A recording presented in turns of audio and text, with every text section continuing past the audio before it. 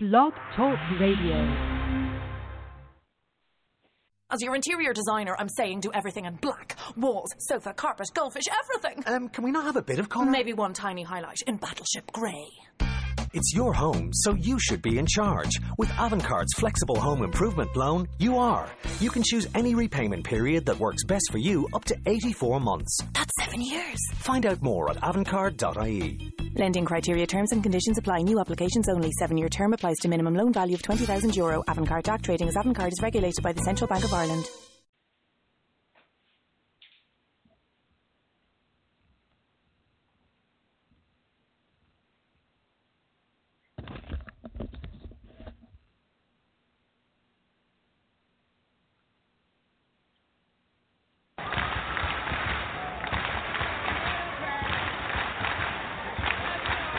Ladies and gentlemen, Royal Family.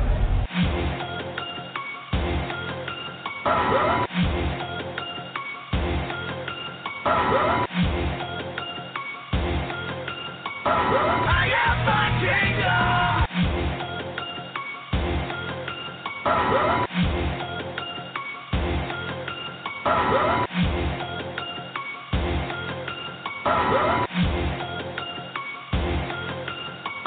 I am my kingdom.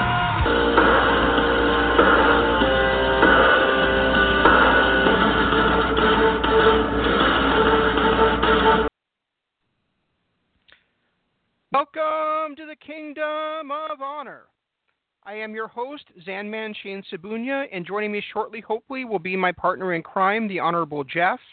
He is having connection issues because Skype is fucking spectacularly bad at doing what it is meant to do. I bitch about Skype pretty much every week because we always have connection issues. But Skype is, basically made for one thing. I mean, yes, you can video chat on it, and you can chat on it, and you can audio chat on it, but by and large, its primary job is to, over the internet, people that want to communicate with each other. And it fails at that so often, it's fucking ridiculous. They continually make updates to it, and every update they make seems to make everything worse. The thing is that you should be able to log on to a program and connect with somebody else or a phone number without it erroring out 80% of the time. And now for the second time in 2 weeks, Jeff's account he's been locked out of through no fault of his own. So now I have to go in there and add him again. Jeff can testify that I've got lots of jobs at work, and I do all of them. I rock ass at doing all of them. If I sucked ass at doing all of them, then I can understand, or even doing one of them, then I can understand why Skype may be able to fail at the one thing it's fucking trying to do. However, I think it's absolutely ridiculous, the piece of shit that we have to rely on to do this goddamn show, and how shitty it works most of the damn time. It's incredibly bad how terrible this program is.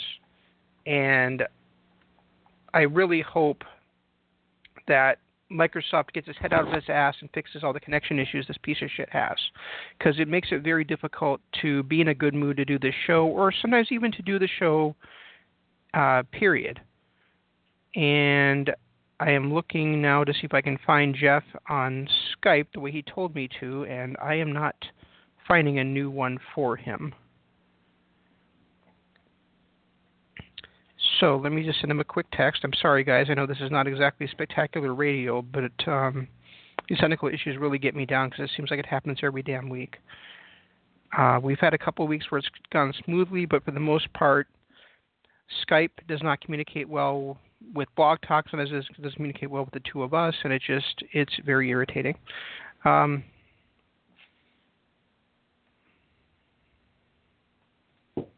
I'm just going to send that quick text, and then I will talk about what we're going to talk about.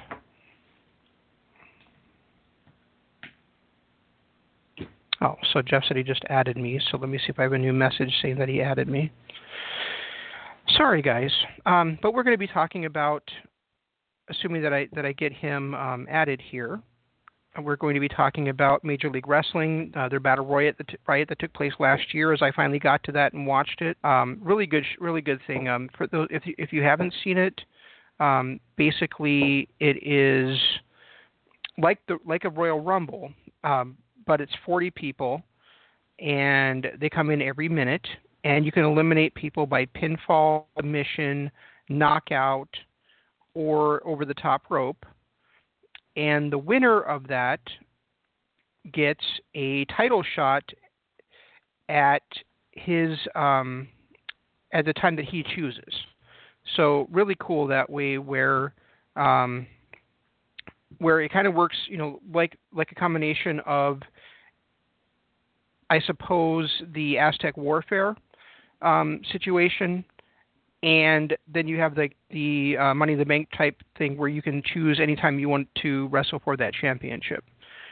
Really awesome stuff. And I'm still not getting his notification thing that he friended me like he said he did. So we're also going to be talking about this weekend's ROH New Japan combo shows, where Ring of Honor went over to Japan like they do this time every year and had a joint show with New Japan, and so we are going to talk about that. Lots of titles were on the line. Every Ring of Honor men's championship was on the line. The IWGP Heavyweight Tag Team Championships were on the line, and both of the Never titles were on the line. So those are some really good shows.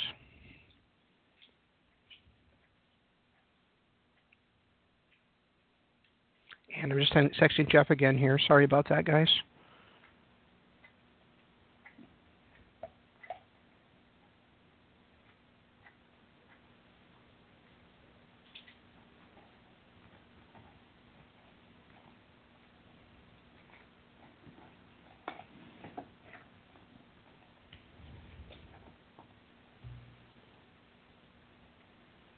Another chat here. Let me see if that's him, because it's not telling me that I have a new friend request like he said he sent me. So that's what I'm still doing, is trying to find him here. Oh, maybe that's it. Ah, there he is. Okay. So maybe I can get him added now. One moment here while I bring on Jeff. Maybe he'll have some ranting to do about this piece of shit called Skype as well. Won't that be fun? Why can't I get back into the chat?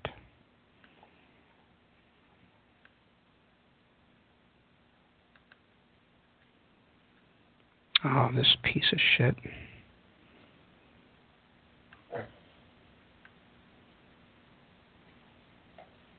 Oh, I'm going call.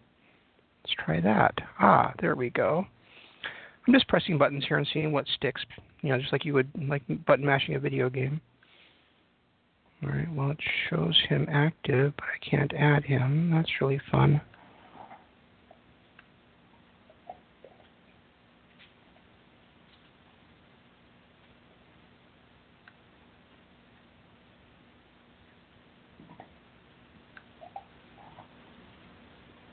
Well, no, I don't want to create a new group. You fucking stupid program.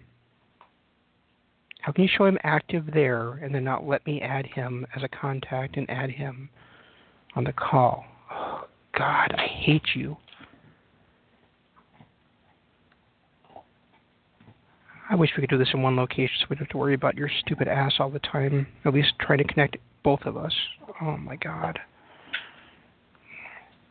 All right.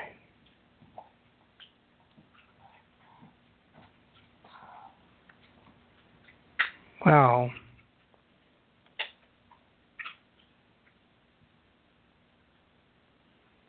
it says he's active. Oh, this is just being completely ridiculous.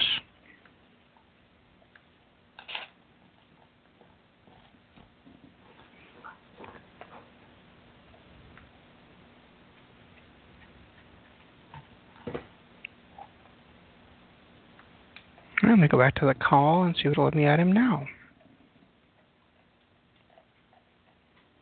Yes, go to call. That's what I clicked on in the first place.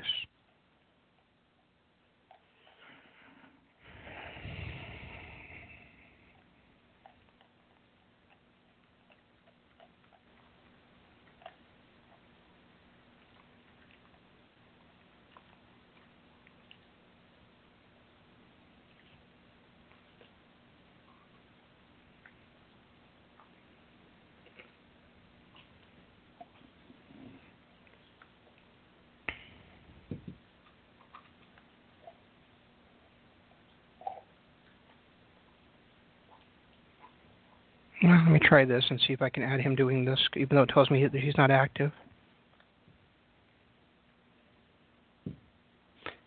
So let's see if he pops on the line with these two calls I'm trying to make to add him with these two different contacts that Joe showed not active, even though he apparently is active.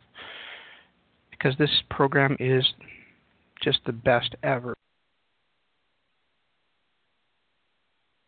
Are you there, Jeff? Oh, no, he just re-logged in. Well, of course he did. So one Jeff Reed is being called, and the other one was unavailable. Let's see. Let's see if we get him added here.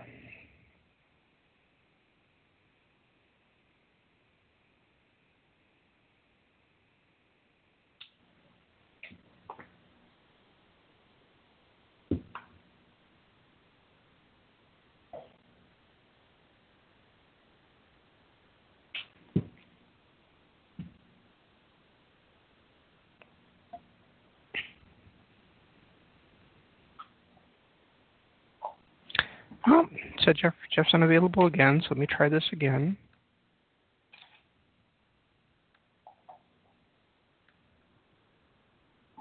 Oh, this is so fun. I'll just let you guys know that my wife is off work tonight, but she went to get me some takeout Chinese, so she'll probably be coming in and interrupting, and not intentionally, just to bring my food and to say hi to me and stuff, but the dogs are going to go crazy, so if we ever get the show rolling, you'll have that to look forward to as well. And now it shows that he didn't answer again. I love this program so much. Well, there he is. So I think as much as it's against my better judgment, I may have to log out of here and then try to call again and try to add him that way, because this is just going spectacularly badly when I try to add him from the call. Maybe if I hang up and try again, we'll be able to get him actually added onto the call. So I will be right back, folks. Okay, so I'm back, folks. I'm going to try to add Jeff this time and see if it's going to show. Nope, it still shows him unavailable. Oh, this stupid piece of shit program. All right, so I'm going to have him try calling me and see if I can add him to when he's calling.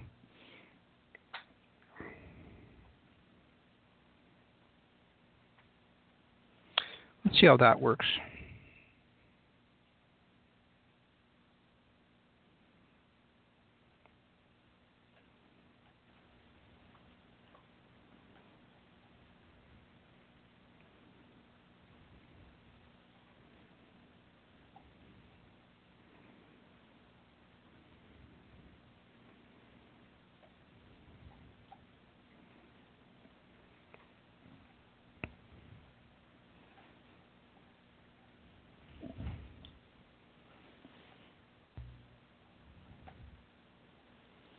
Still available? Show active there. We don't show active there. Why? How could that be?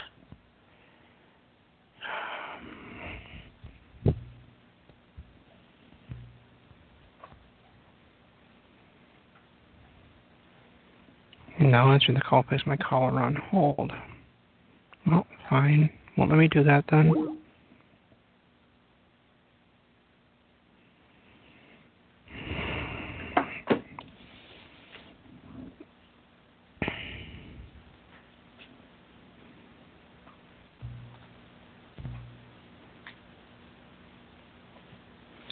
All right, so what other options do I have? Let me check here. Sorry, I'm trying to figure out all this technical shit, guys. Let's see. No, I don't want to create a group. I want to add him to the call.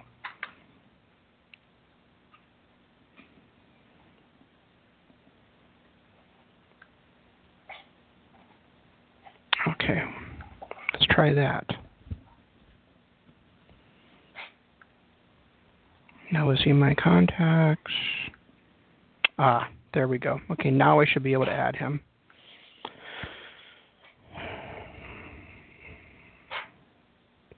All right, so let's go to this one. Yes, go to call. Again, that's what I just did. Oh, my God.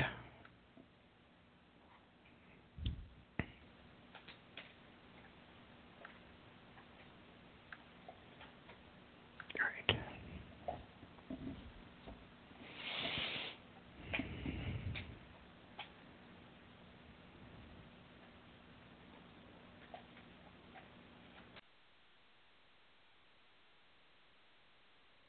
Hello? There you are. Hello. Oh, my God. So, I know, it's ridiculous. So now I've got 3 different Jeff Reeds in my contact list, and I'm sure next week or the week after I'll have a 4th one. It's just spectacular how well this program works, isn't it? Before I got you added, I'm not sure if you were able to listen to the show at all, but I was saying that, as you know, I have many different tasks at my job, and I'm spectacular at all of them. I can't understand how Skype, which has one fucking job, is so spectacularly bad at it. I was wondering the same thing when they logged me out and told me that my fucking account didn't exist again, and I had to create another new one. But then I ended up signing into an old one that I haven't used since 2016. I'm a little upset, yeah. Yeah, it's really irritating. I mean, I've basically been rambling for the last 19 minutes on the show about how shitty Skype is. So that's really what they want to hear about, on a wrestling podcast. Well, did you cover any wrestling? Did you say you were going to body slam them at least? No, I did. I talked about. I said we're going to talk about Major League Wrestling, and we're going to talk about Ring of Honor, New Japan. That's basically what I said. So I'm excited. Where do we want to start? Did you watch the latest Being the Elite? I did not, no, because I was too busy catching up on Honor Rising. Okay, do you want me to tell you what happened? No, because I'm going to watch it later. Okay. Dick. So no, go ahead and tell me. Do you think when have I ever cared about spoilers? Well, so the Young Bucks showed up in Chicago. The first time they've been in Chicago since All In. And they surprised the Lucha Bros at the end of one of the shows and cost the Lucha Bros the tag titles against LAX, and nice. and officially challenged them to the match at Double or Nothing. So nice. So it looks like that's now officially in the cards.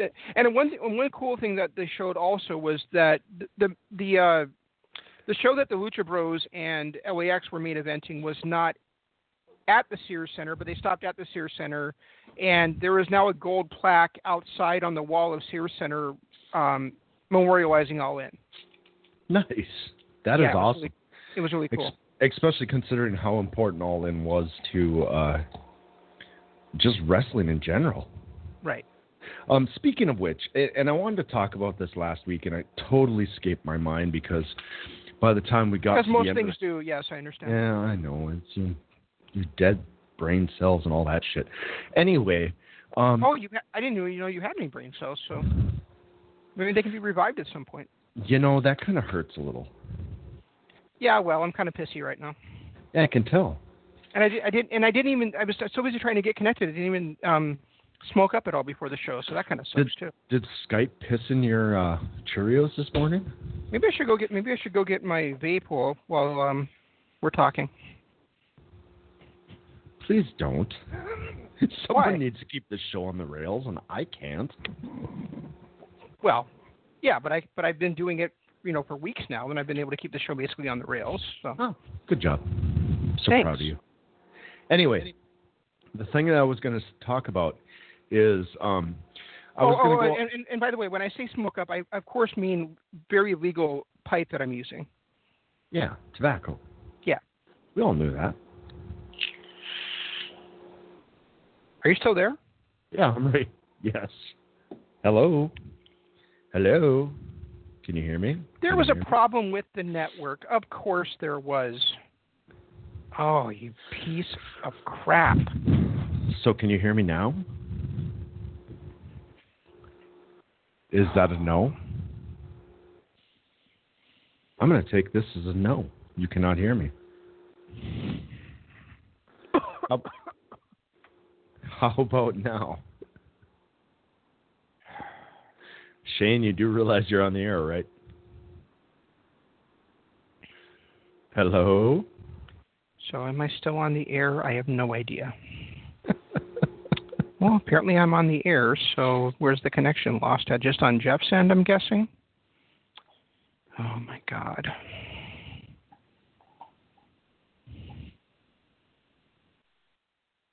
Okay, so I'm going to try adding Jeff yet again. Let's see what happens. Sorry, there was a connection issue that time where I lost everybody, and then apparently Jeff lost me, and then I have no idea what just happened. So trying to get him back on the air here. Let's see how it goes. Actually, ring in my headphones, it just pops up with a notification that says join call. Are you there? Shane? Yes, are you there? I'm here. Yes. Yeah. Well, obviously I'm here if you heard me, you dick. That doesn't mean you could hear me though, just because you're there. I guess that's what I should have said. Can you hear me? Well, the funniest thing is that I could hear you the whole time until I hung up because you couldn't hear me for some reason. And it's not ringing. That's the biggest problem. Is it doesn't ring. It just pops up with a join call now. Oh, see, it rings on my end, but I had like right in the middle of the screen where your stupid face is right now. It said connection lost. Really? Yeah. It's a lying bitch because there was a connection. I heard you. Well, there was a connection on your end, but I couldn't hear anything. So anyway, what were you saying as I was getting my tobacco ready? Dude, I forgot. Oh, yeah. Being the elite. We've been giving Cody all kinds of credit for everything, and rightfully so. I mean, he's, the fact that he took a gamble on himself. He quit WWE when he showed multiple times he belonged at the top. He quits the promotion, goes out to the independent scene, and makes a name for himself. But everybody's giving him credit for the creation of All Elite Wrestling. Mm-hmm. And I was reading somewhere an interview with Matt Jackson, where they were talking about how it was the Young Bucks and Kenny Omega who were all in from the start. They had to convince Cody to actually join the ranks. Really? And it was the signing of Kenny Omega that really pushed him over the edge.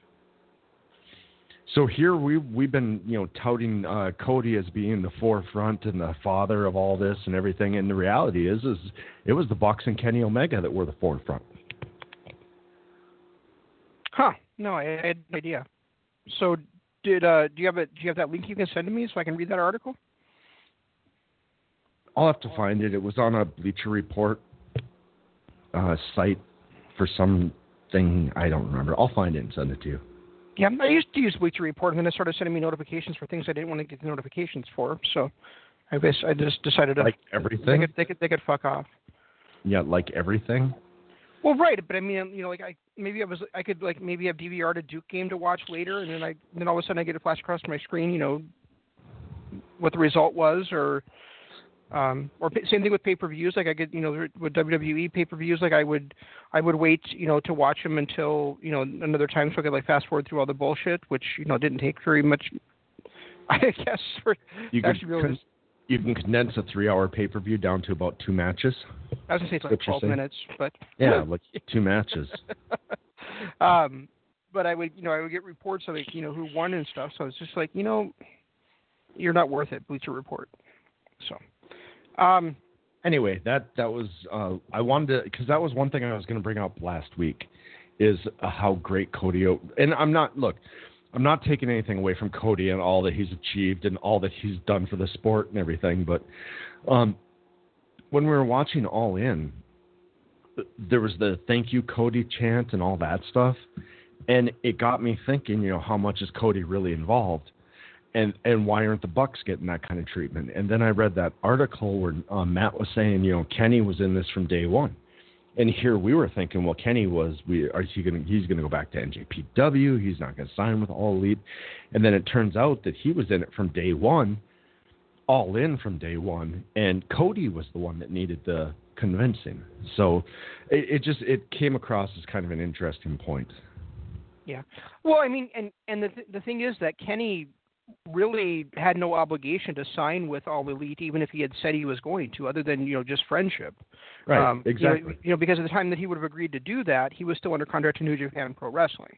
So any promise he made in October, November, December to sign with All Elite could have easily been swayed by money from WWE or creative from NJPW, things like that. His friendship with Kota Ibushi, who's another story here, because I don't know if you read his recent comments, Jeff, but he said the reason that he didn't go to All Elite Wrestling is because if he did do that, then his career would be over. Because why would you think that though? Oh, because he's wrestling in America and they don't know him, or? No, he was saying that there would be no other steps to go up if that were the case. He would have no place to learn and grow if he was already going to a top American organization, basically. He's in a top promotion now. He's in one of the top 3 in the world. Right, and then he finished it by saying that he's going to finish his career with New Japan Pro Wrestling. Well, then, if you're going to finish your career with New Japan Pro Wrestling, you already have no place else to go. Your career's already over. So the whole thing didn't really make any sense to me. Well, and how long has it been since he's actually signed a contract? He's been a per diem wrestler for 7 years now? 6-7 years? Right, and now he signed a 2-year contract with NJPW. Exactly. So his logic is. I just wonder if Kenny's move to the States is what pissed him off, and now he's trying to show him, hey, I can do it without you. It could be, and he could easily be one of the 4 pillars there now. Oh, exactly. And from what I saw out of Kenny, and it was an argument I tried to make, and then I kind of backed off on it because I just wanted to see how it played out. But if you look at Kenny Omega, what else did he have to prove in NJPW? Nothing at all. He was kind of like the Bucks. Cody had a little bit more to prove, but Cody has been in a position where he can just pretty much write his ticket wherever he goes, type of thing. So he's already proven that he belongs. And the Bucks, they did everything they could in ROH and New Japan, and same thing with Kenny Omega. He was done in New Japan. He couldn't do anymore. So these 4 guys breaking off on their own, this is what's going to cement their legacy no matter what happens from here on out. The fact that the 4 of them are executive vice presidents who were in on the ground floor of AEW. If AEW becomes the next WCW, these guys are going to be cemented in fucking concrete for the rest of the rest of time. Well, let's pause right there. Let's put a pin in that, Jeff. Because I understand what you're meaning by that, but I just want to say that I don't want to compare them to WCW because I don't want it to get to the point where there's so many egos running the thing that it ends up imploding due to the fact that they can't get along and they're wasting money and going billions in debt, all that kind of stuff. And that's not the point I was trying to make. What I was trying to make was the fact that another relevant actual competition to WWE. Let's face it, as good as TNA was from 2005 to 2009, when they were easily the second best promotion in the world, they could not compete with what WWE was doing. Well, I wouldn't say they were easily the second best promotion in the world. They're the second in most America. Prominent promotion, maybe. But Ring of Honor was still doing awesome stuff at that time. Yeah, and so was New Japan. But as far as being out there, at that time, I didn't even realize that Ring of Honor existed. And New Japan, I'd heard of them, but that was something I didn't have any interest in. You know, and now, like, I mean, we talked about this last week. Now it's a whole different animal, especially for you and I, because it's not just WWE anymore. There's so much goodness, not just across the globe with NJPW and OEW and things like that. Rev Pro, and I mean, I could go on, Pro Wrestling Guerrilla. There's so many that are in the States with Pro Wrestling Guerrilla, Ring of Honor, TNA, or Impact. Well, Pro Wrestling Guerrilla is really more like a super indie than an actual wrestling promotion, because they don't really tell many storylines. It's basically, you know, we'll pull in these two top guys to have a great match, and then it's basically like a one-off. So, I mean, I wouldn't put PWG in that same category simply because that's all they are, is a match-producing factory. But they're not really a wrestling promotion. Just the Bola event alone, though, is something that's synonymous with them. Well, and the other thing with them is that, like, even with Bola, you still can't see it unless you're actually there for, you know, 2 to 3 months. And, by the time it's actually happened, you already know who won. There might have been a lot of hype for it, but there's no drama really involved when you watch it because you already know what happened. That is one drawback that I do have with it, but it's still a fun event to watch, especially if you get a chance to go back and watch some of the, like, Jeff Cobb's victory last summer? Yeah, and then I think Marty Scurll was the year before. Marty Scurll was the year before. Then the Bucks, didn't the Bucks win it the year before that? The Bucks won how? How could the Bucks win Bola? I don't remember. No, that was the year they had that 6-man tag with Adam Cole. Right. So I guess they didn't win it, but that was the year they had that 5-star classic with Meltzer in the audience and everything. And you know, getting back to where you started this with Matt Jackson and Cody, it doesn't surprise me at all. I mean, last year, you know, it was Cody that said to Meltzer that he would take that bet, but you know, I felt all along, and I think you felt the same, that it was really Matt Jackson that was driving that train. You know, he was the one doing most of the marketing for it. He was the one doing the booking for it. He was the one doing the producing for the most part. So I wouldn't say just Matt. I think Nick had a lot to do with it, and I also think that Matt's wife had a lot to do with it. Right, but I still think it was the Jacksons more than it was Cody that was actually. And you know, they have more experience marketing themselves and everything than Cody really ever had as well. So I mean, it kind of makes sense. But I mean, I think Cody kind of wrote a check that the Jacksons, you know, were responsible for cashing. And that's a possibility. I like I said, I don't want to take anything away from Cody, because Cody is a huge draw. He's incredibly talented, and he's done a lot for this business just in the last 10 years since that he's been around. And he's very creative, and he's a great figurehead and spokesman. But yeah, I mean, I don't think that he's really I've never really seen him as the driving force behind all of it. And that I agree with. That I do agree with. I think the cons came out, and I think he's in a great position being the executive vice president. But I don't think without Matt and Nick, All In would have happened. I think, like you said, Matt and Nick were the guys that were the driving force, where Cody was the... I don't want to say he wasn't the driving force to it as well, but I think that he was more, like you said, the figurehead, the guy that got the people in the door type of thing. Mm-hmm.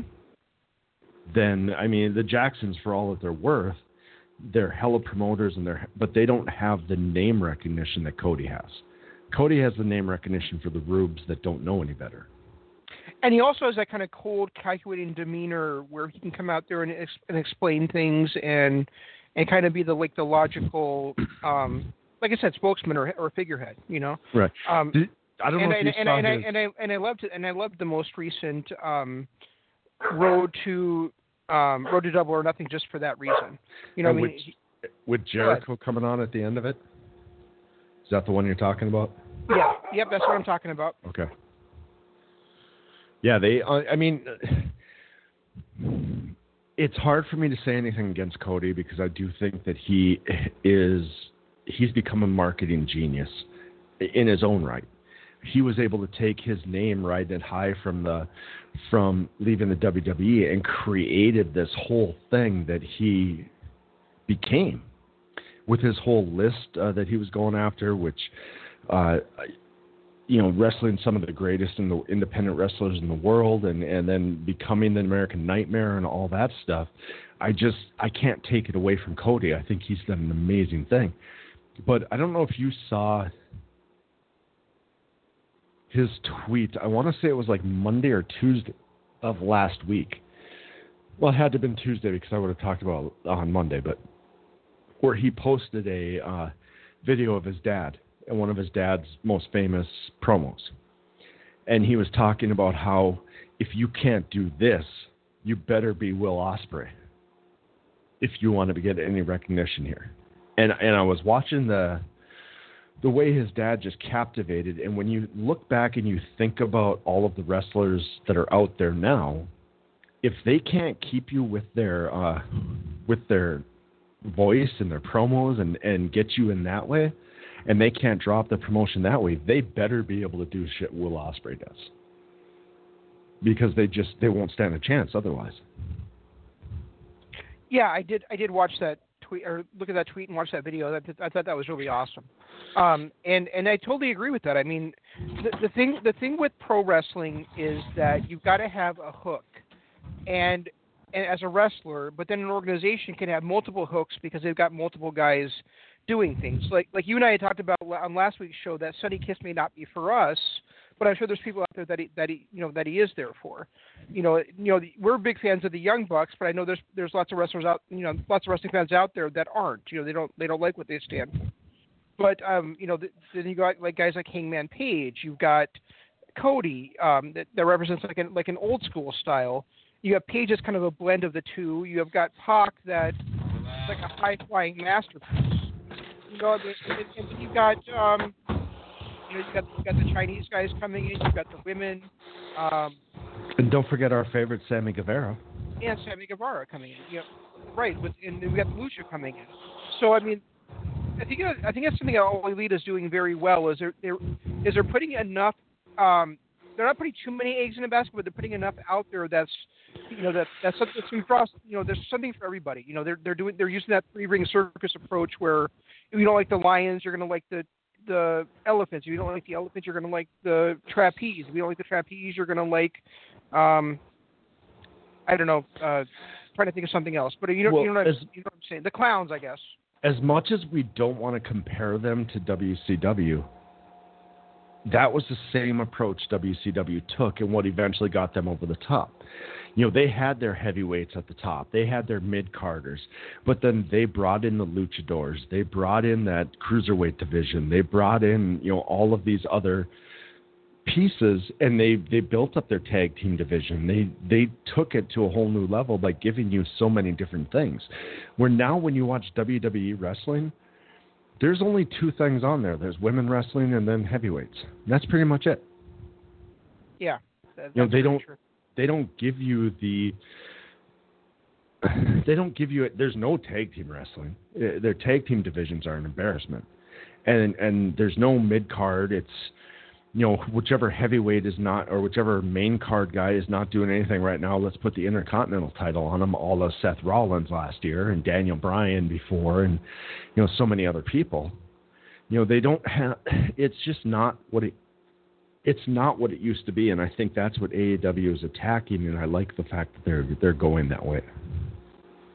Yeah, absolutely. The only thing that I think that they don't have yet that I'm sure that they may develop that WCW did acquire probably like around 97, 98 is like a real hardcore division with guys like they brought in like the Sandman, and they brought in Raven, of course, with Raven's Rules and all that stuff, and we don't really see that aspect in AEW yet. But I'm not sure that it's. Well, I suppose Joey Janela's there.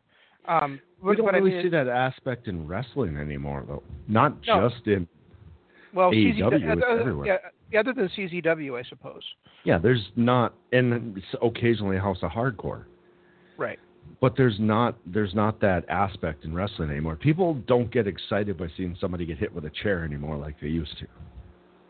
Well, no, because it happens almost every main event match. Right. So, I mean, you could argue that hardcore matches are just the norm now. I don't know that that's an aspect that's ever really going to come back. But I think having TNA did it for a while before they became Impact. Well, and even now, I guess they kind of still do it with the X Division. You know, and I think some of our favorite matches last year involved the hardcore stuff. You know, like it was, like Paige against Janela, Pentagon and Callahan. Pentagon and Callahan, and LAX against OGs. The OGs in that awesome, that hardcore tag team match from, what was it, Slammiversary? I believe so, yeah. Yeah, because we haven't seen Bound for Glory yet, so yeah, from Slammiversary.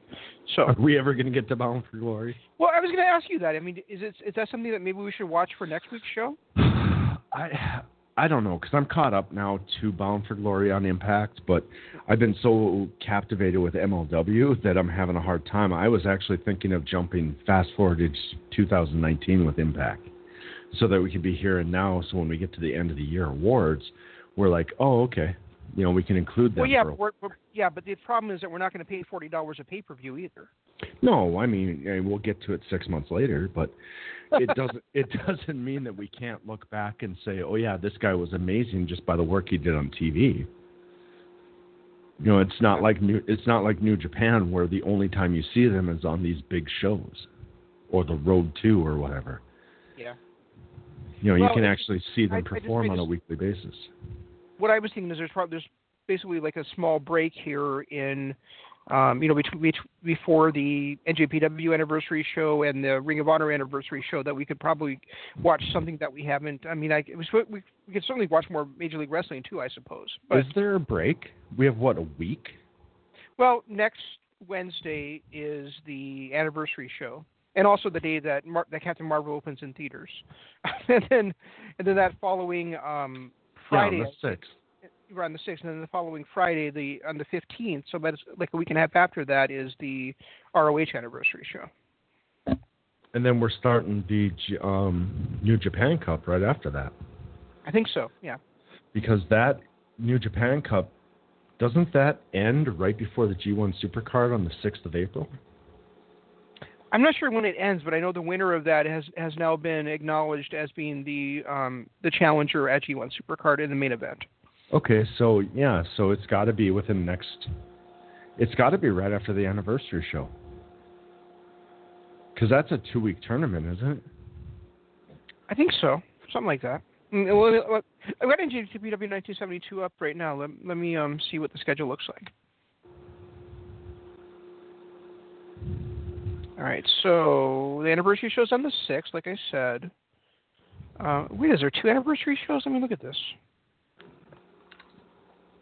Oh no, that's just a different. Okay, so the anniversary event is on March 6th.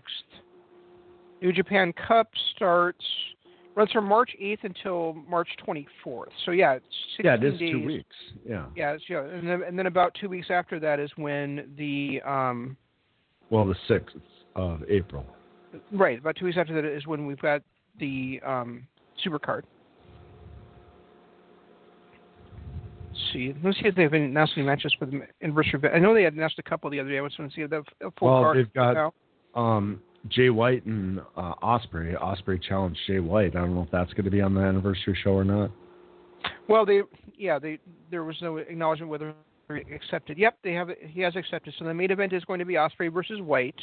That's going to be that's going to be one of those Wednesdays when I'm going to wake up really early in the morning to watch it live, because I'm going to have to. Wait a minute, do I have my kid? I have my kid that day.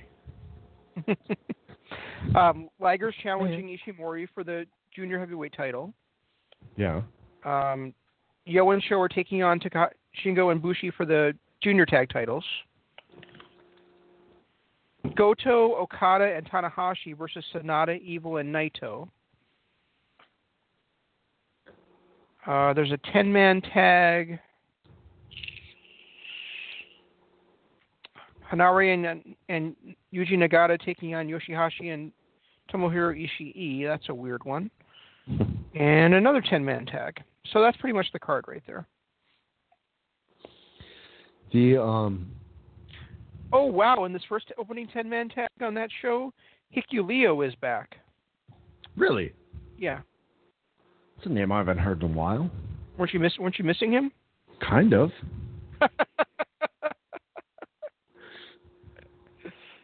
All right. That makes so- one of us. Right, exactly. So, I know you have some strong thoughts about this, and of course I do too. So I'm just going to say the match, and I'm going to let you roll with it. Gargano versus the Velveteen Dream. I really don't have any. I really thought it was an okay match. I really don't have any strong feelings one way or the other with it. On the match itself, I agree with you. I thought it was, it was normal Gargano versus Dream. It was, 4.5 stars easily. No. You don't think so? No. I mean, Ryan had actually messaged us that it was the best WWE match so far this year. I would say it's probably. I don't agree with. I don't think I might be at 4 on it. I wouldn't go 4.5. I'm probably somewhere between 3.75 and 4 on that one. You also but it's just the fact that, and it's weird that you would say it's something's a 4-star match, but it's kind of commonplace. But I mean, really, in 2017, 2018, 2019, a 4-star match is pretty commonplace. Well, and that's only because of certain talent. It is, but I mean, when I looked at that and I was like, it was okay, just because there's so much better stuff out there, and it's not like they had a bad match. It's just that, as far as I'm concerned, it wasn't one of the better ones I've seen, even this year, much less in the last 4 or 5 years. Oh, I agree. I mean, we had Black versus Gargano. Was Black versus Gargano no. Ricochet versus Gargano was a much better match. Right. Black versus Ciampa was a better match. Those are 2 WWE matches right there. And then we're not even getting into the AJ Styles versus Daniel Bryan match, which I thought was a lot more underrated than I think most people do. I thought that crowd really killed that match. I thought they didn't know what to do with it because it was a really good wrestling match. And then if we go back to the weekend before that, both the opening match and the main event are to me the 1-2 best matches of the year so far in WWE easily. Which matches? The tag team title match for NXT UK and and then Pete Dunne taking on Joe Coffey. Yeah, you're right. So I completely disregarded them. I didn't even think of those 2 in that. So I mean, I would say this Gargano Dream match was maybe the 6th or 7th best match this year so far, and that's saying a lot considering it's only February. Right. So I mean, it's not going to end up on any end of the year match list, and match of the year list, and really it should have with the talent involved, honestly. But the fact that it was the result of it, I think, is what sours both you and I on it. Well, right, because it happens like 2 weeks after Johnny Gargano won the championship, and he's supposed to be on this mission to dominate NXT this year, and then he loses the championship to Dream. In his first defense. Yeah, go ahead. Yeah, I mean, this was his first defense.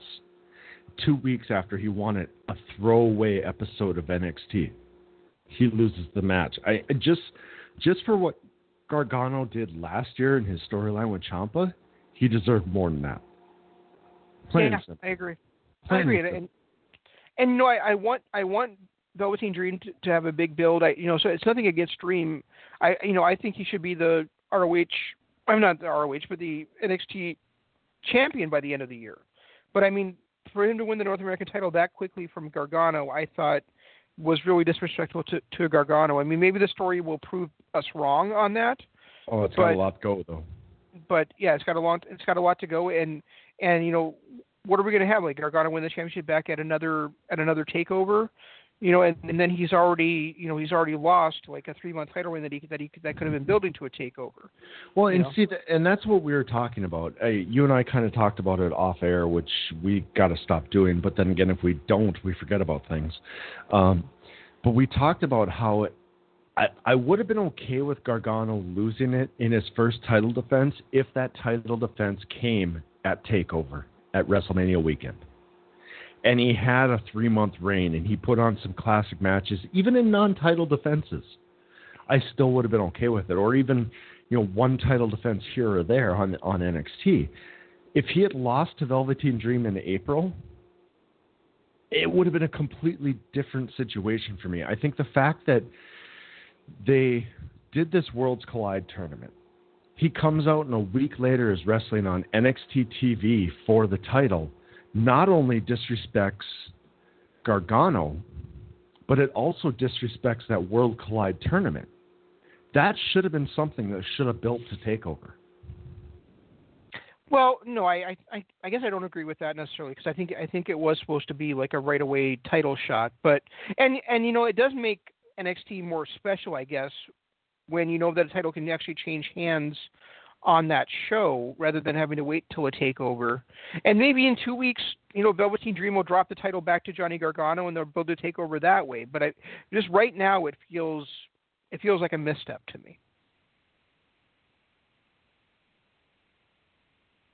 And I agree 110% with that. Yeah, if Gargano wins it back in 2 weeks and they face each other for a rubber match at TakeOver, then I'll probably be fine with this result. But right now, I don't know if I would. I don't like it. I don't know if I would have. I think if they would have written the story a little bit differently, where with the attitude they were going with Gargano, a perfect storyline would have been for him to come out and say, "No, you haven't earned it yet. Yeah, you're going to challenge me? Earn it. You haven't earned it yet. Just because you won some cheesy tournament against some other people that aren't even on this show, you haven't earned it yet." And have Dream go out and beat people like Ricochet and Adam Cole, former champions, and work his way up to it, and Gargano just keep ducking him until TakeOver. I think, and then Dream win at TakeOver. I think that would have been a much, much better story than just coming out and say, I'm not challenging you, I'm challenging him. Well, I guess I wouldn't have a way to do it, but it wouldn't make any sense considering the fact he had a guaranteed title shot. Yeah, but what would have worked better is if Dream, the match starts and right away Gargano hits him with a chair to get himself disqualified, and then says he don't deserve it. Yeah, that would have worked. That would have made more.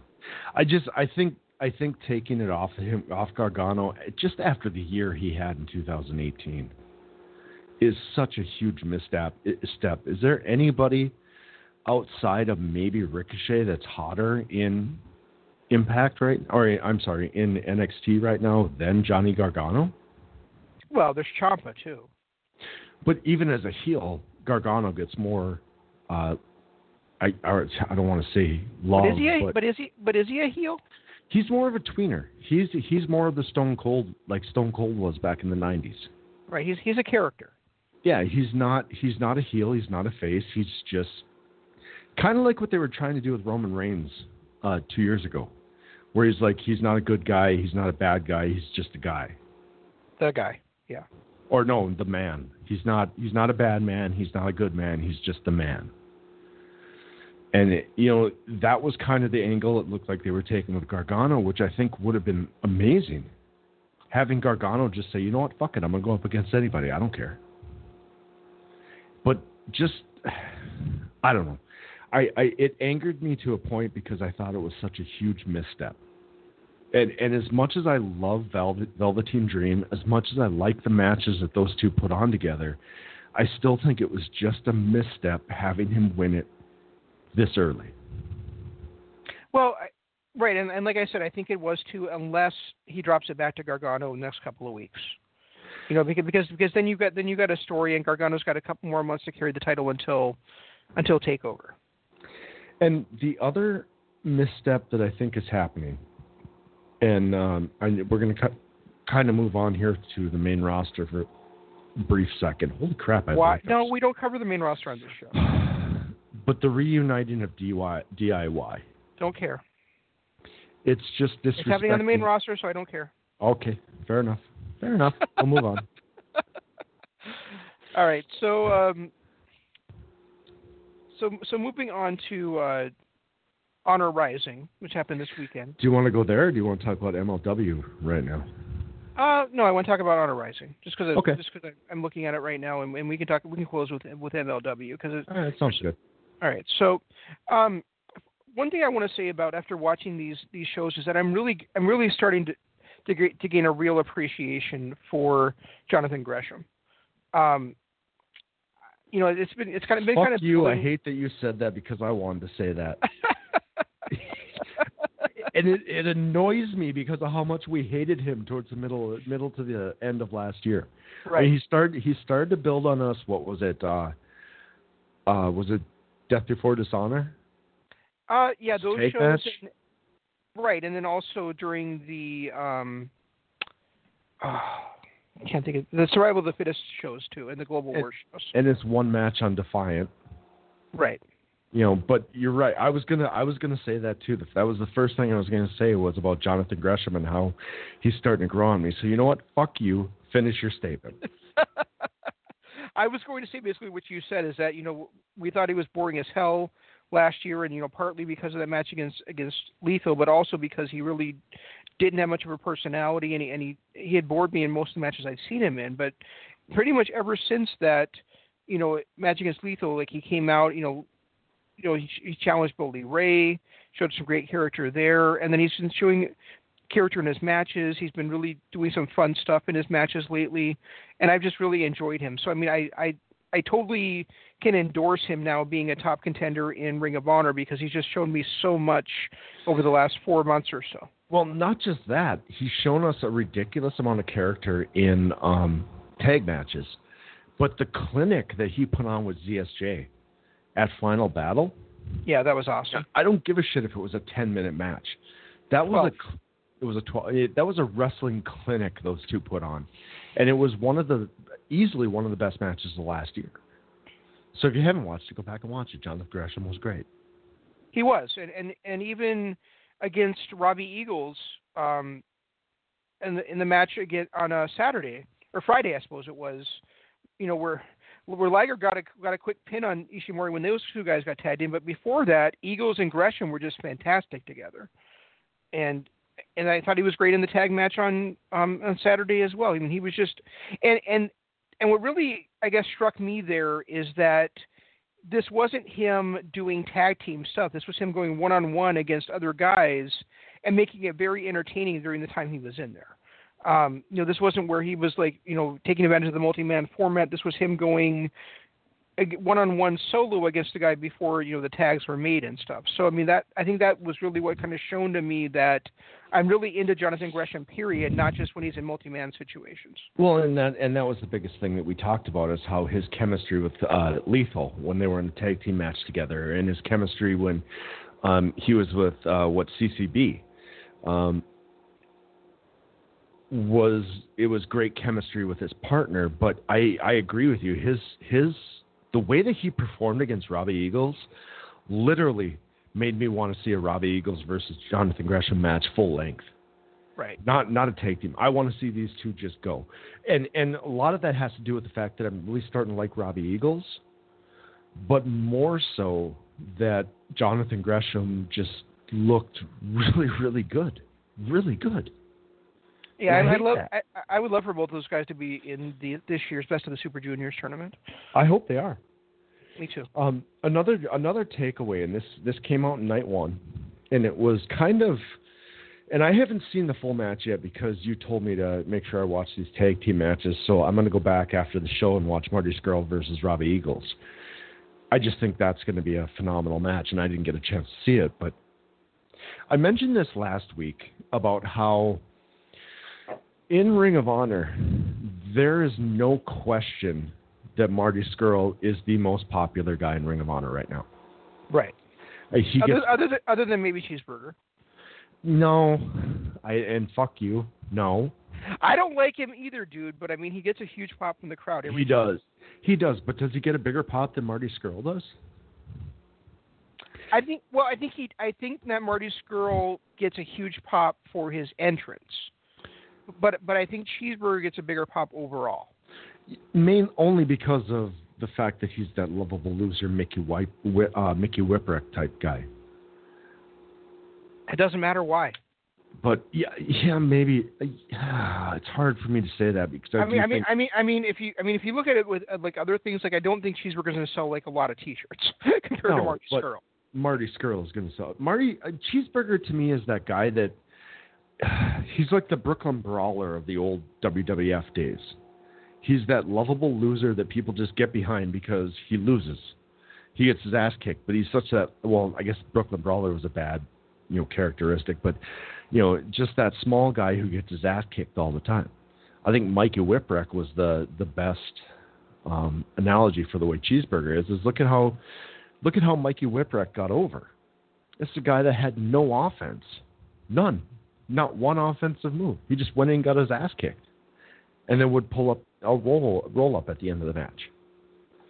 And he got so over with the ECW crowd that he was undeniable. They had to put the belt on him. You are showing some very repressed homosexual tendencies right now, my friend. Yeah, I get it. You said "fuck you" to me twice, and then you talked about somebody getting his ass kicked while also doing a push-up, and then he had to have the belt put on him. So push-up. That's what you said. Pushing up. Roll up. Oh yeah, you said rolling up. All right, hit and that then you pipe. said, put the belt on him. So I'm not sure. So to me it sounds like you had somebody's pants pulled down. You're pushing something up. You're rolling something up their ass, and then you had them pull their pants up and strap the belt back on them.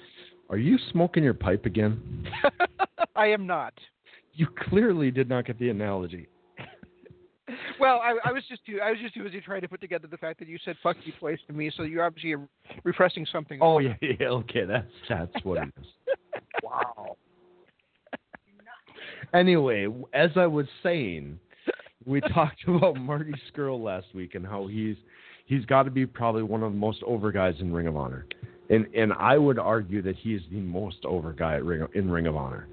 But to see him come out in night one against nobody, opening the doesn't she work tonight? What is she doing home? No, she doesn't work Mondays anymore. So she was but she did deliver Chinese tonight. What? Fuck. Anyway, the pop that Marty Scurll got opening the show, and for a Japan crowd, that's amazing because we've had this discussion before about how, they really don't start to get excited until you start to get to the main events. They popped hard for Marty Scurll when he came out. They popped hard for him throughout the match, and they popped hard for him when he won. For a Japan crowd on the opening show, that was huge.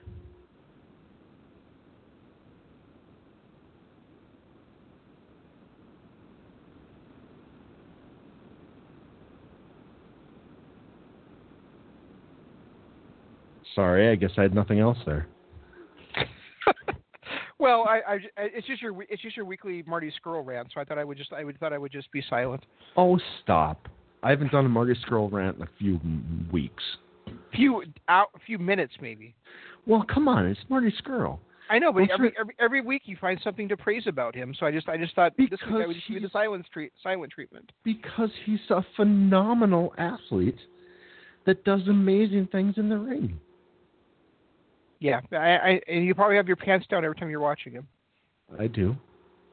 Not so. We're not going to talk about that. Fuck off. He was in two basically nothing matches on these cards, And I agree. But the fact that he got the pops that he did in basically nothing matches in Japan, in opening matches where that just normally doesn't happen, to me that showed a lot of how over this guy really is. And would you be saying anything if this had been like Robbie Eagles that got those same reactions? Yeah, I probably would have been. You wouldn't have been, because you always find something to praise about Marty Scurll every single week. And I like Marty, but I mean the way that you rave on him kind of makes me not want to like him. Oh, I hate you now. You know what? Marty sucks. Are you going to like him now? Will that make you like him? If that's what it takes to get this motherfucker over, that's what I'm going to do. No, I like him just fine, but you're making me want to not like him. You're one of those guys, aren't you? Well, if I were raving about somebody every single week, wouldn't you start like being like, dude, he's not as good as you think he is? Adam Page. Hangman. Yeah, but you agree with me on Adam Page, so you can't even go there. Right. So I'm just saying. But I'm not mentioning Adam Page on every week. How great he is. You already mentioned him 4 times this week. I mentioned him as being. Wait, did I mention him at all? Yes, you did a couple times. I don't think so.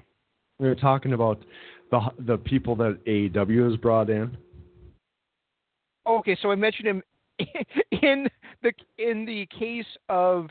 Do you hear me going on here and going? I don't understand what the hell they're doing with him on being the elite. He's not fat. Those assholes. No, I'm not saying that. You know, speaking of that, Billy Gunn is hilarious. That episode where he was sitting in there and Cody was like, tell this guy he's out of shape, and he just looks at him and goes, "You're fat." Yeah. That was hilarious. Yeah, very tactful. Yeah, it made me kind of miss Billy Gunn. I'm not gonna lie. Well, I'm hoping that he gets another producer helping him out very shortly, since WWE decided to part ways with one of the greatest minds in the history of fucking professional wrestling this week. Right? Why would you do that? And especially, why would you do that 2 days before the goddamn 70th anniversary or 70th birthday celebration of his supposed best friend? Right? Unbelievable. Unbelievable.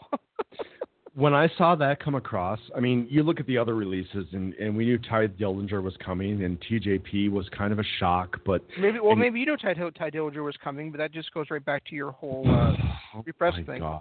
Oh, my God. Anyway, Ty Dillinger got released. TJP, which was kind of a shock, got released. He's always been a perfect 10 in your eyes, hasn't he, Jeff? Well, yeah. Would you stop? Let's get this back on the rails here. You're the one that's supposed to keep this on the rails, not me. No, I'm not doing that tonight. It went off the rails the second Skype decided that you didn't deserve to have an account anymore. For the 3rd time in 2 weeks? Yeah. Fucking assholes. Yeah. Yeah. Are we saying anything that matters at this point? Well, I mean, TJP apparently was released for disciplinary reasons, whatever the fuck that means. I don't think he never really fit the WWE mold. I'm just going to say that, outright. From day one when I saw the guy, I never thought he really fit what they were looking for. Yeah, and I love Kenta, but I don't know how much he really still has left in the tank, although he did look very good in that Fatal 4-Way, I thought, at Royal Rumble. And then, I've never seen anything in Ty Dillinger. So I know you. I know a lot of charisma. I know he you just has a lot of charisma. He pretty much ruined watching WWE wrestling for me by himself. So he doesn't. I haven't seen him actually do a match long enough to where it hasn't been all about character work to really say how good he is in the ring. But he has an insane amount of charisma, and I just think he's a guy that if given the right push and the right chance, I think could make it. And he's a guy that I have wished out of existence many times because of the whole 10 chant thing. I kind of like the 10. I like the whole mindset behind the perfect 10. I don't like the fact that the crowd starts chanting 10 every time the referee is counting. Well, that's because there's a lot of things I don't like about the crowd. Yeah, but where are we gonna go with that? I mean, there's so many things about the crowd I don't like.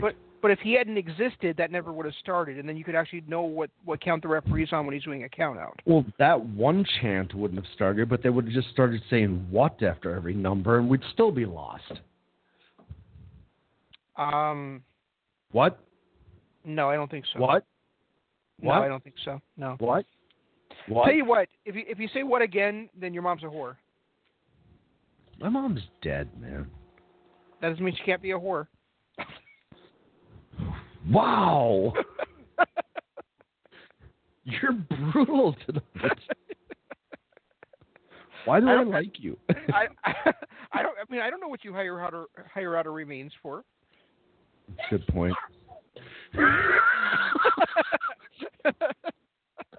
Okay. I like your wife. Apparently, she's siding with you now. I like your wife being at home more than she adds so much to this crap that we do every week. So did you finish watching the Ospreay Castle match, by the way? Yeah, and I actually was really impressed with it. Yeah, it was really good. I enjoyed that match a lot more than I thought I was going to. I mean, I knew Dalton Castle would be great, but I still haven't been sold completely on the new Will Ospreay. But I think after this match, I might be. I think he did a great job of selling himself as a heavyweight and, this methodical go through the moves, but he still mixes in his high flying ability. I think he's finally nailed this new character that he needs. And I think you need to go back and watch the Ospreay match versus Jay Lethal, because it's exactly the same Ospreay that we saw in this one. And the worst fucking thing about that is I've been a Jay Lethal fan for a very long time, and I still defend his ass, and you hate him. But you're telling me to go back to watch one of the worst matches on Bound by Honor I think there ever was. That's before Dishonor. One of them. I don't know. And no, it was a great match. You just didn't see it because it's not the Ospreay you were looking for. Now that it's the Ospreay you're looking for, you're going to really enjoy it. I promise you. And that's a possibility. That truly is a possibility. But now I am sold on this new Will Ospreay. And maybe it's because of the person he was in there against. Like when he faced Lethal, we were not looking for a heavyweight Will Ospreay. We were looking for that normal, flipping, doing whatever he can Will Ospreay that we've always gotten. And even against Kota Ibushi, I still wasn't sold on him as this guy. But seeing the way that he was against Dalton Castle, where Dalton Castle is more of that ground and pound, he keeps everything close to the mat type of wrestler. To see the performance they put on, to me, was just phenomenal. Yeah, I thought it was really good.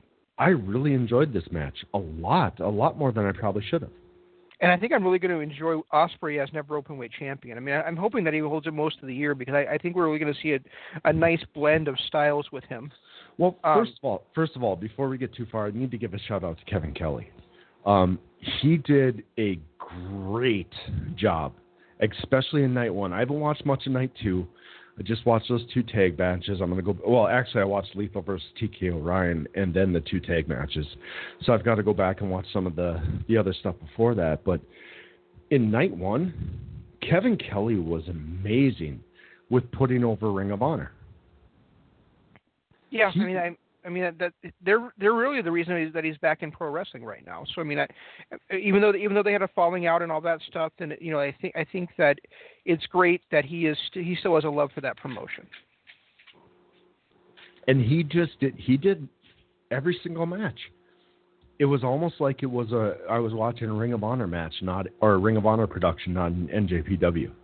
Well, especially the second night when Colt Cabana took over some of the color commentator stuff. It was really nice hearing those two together again. I'm not going to lie.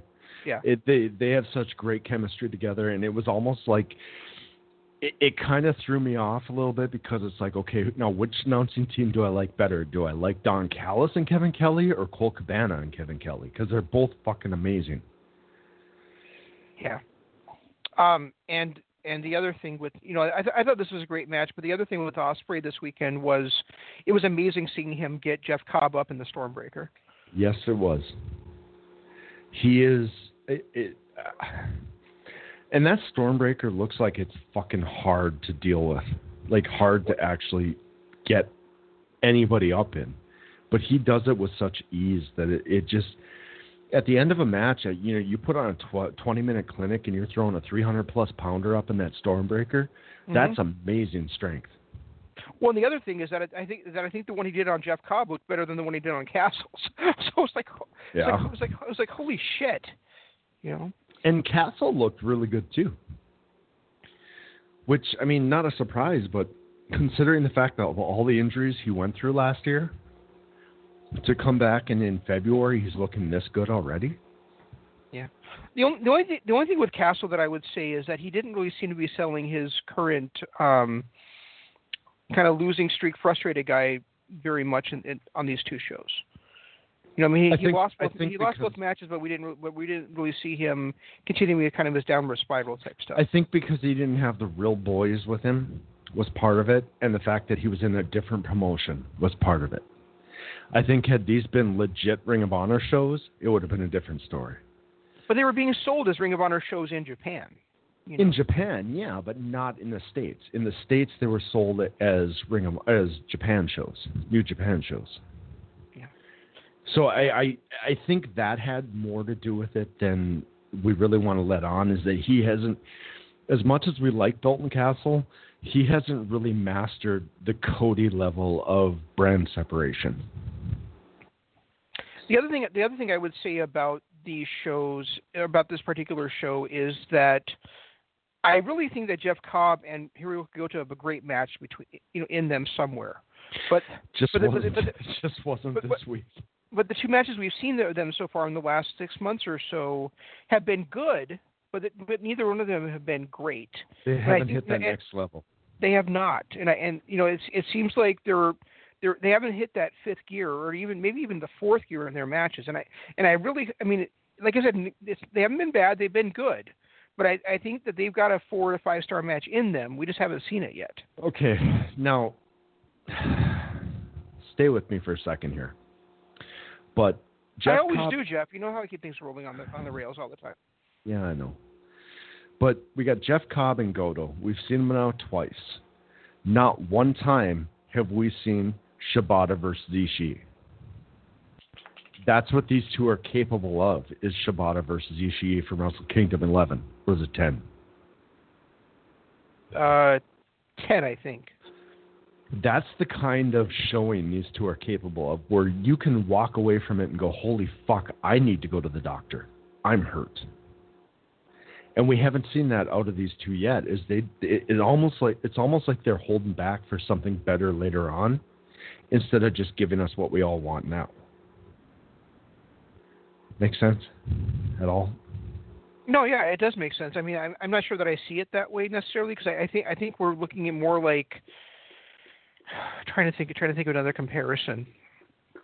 Well, and I'm not saying that. I'm saying that's the kind of match they can deliver. Right, but I don't see Goto. I do see Goto there. I don't see Cobb in the same light that I see either Ishii or Shibata in. See, and with the way Ring of Honor was selling him in the beginning, with the whole breaking the bracket and beating Punishment speaking of Punishment Martinez, we'll get to that in a second, but with the way that Jeff Cobb just dominated coming in, I saw a lot of Ishii in him. Now, I don't see Shibata in Goto. I see more Ishii in Goto. Goto. Goto. Jesus Christ. I see a lot more.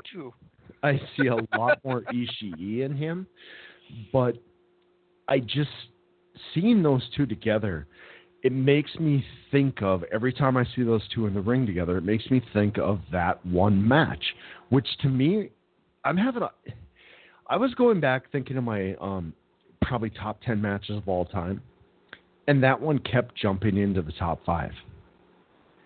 Oh, it's absolutely amazing. Every time I would think of a match, I'd be like, hey, but what about this one? What about this Ishii versus Shibata match? And ultimately, I want to say that's my maybe second or third favorite match of all time. But well, see, I can't go there with that because to me, Kenny Omega has had my top 4 favorite matches of all time now. And see, I still can't.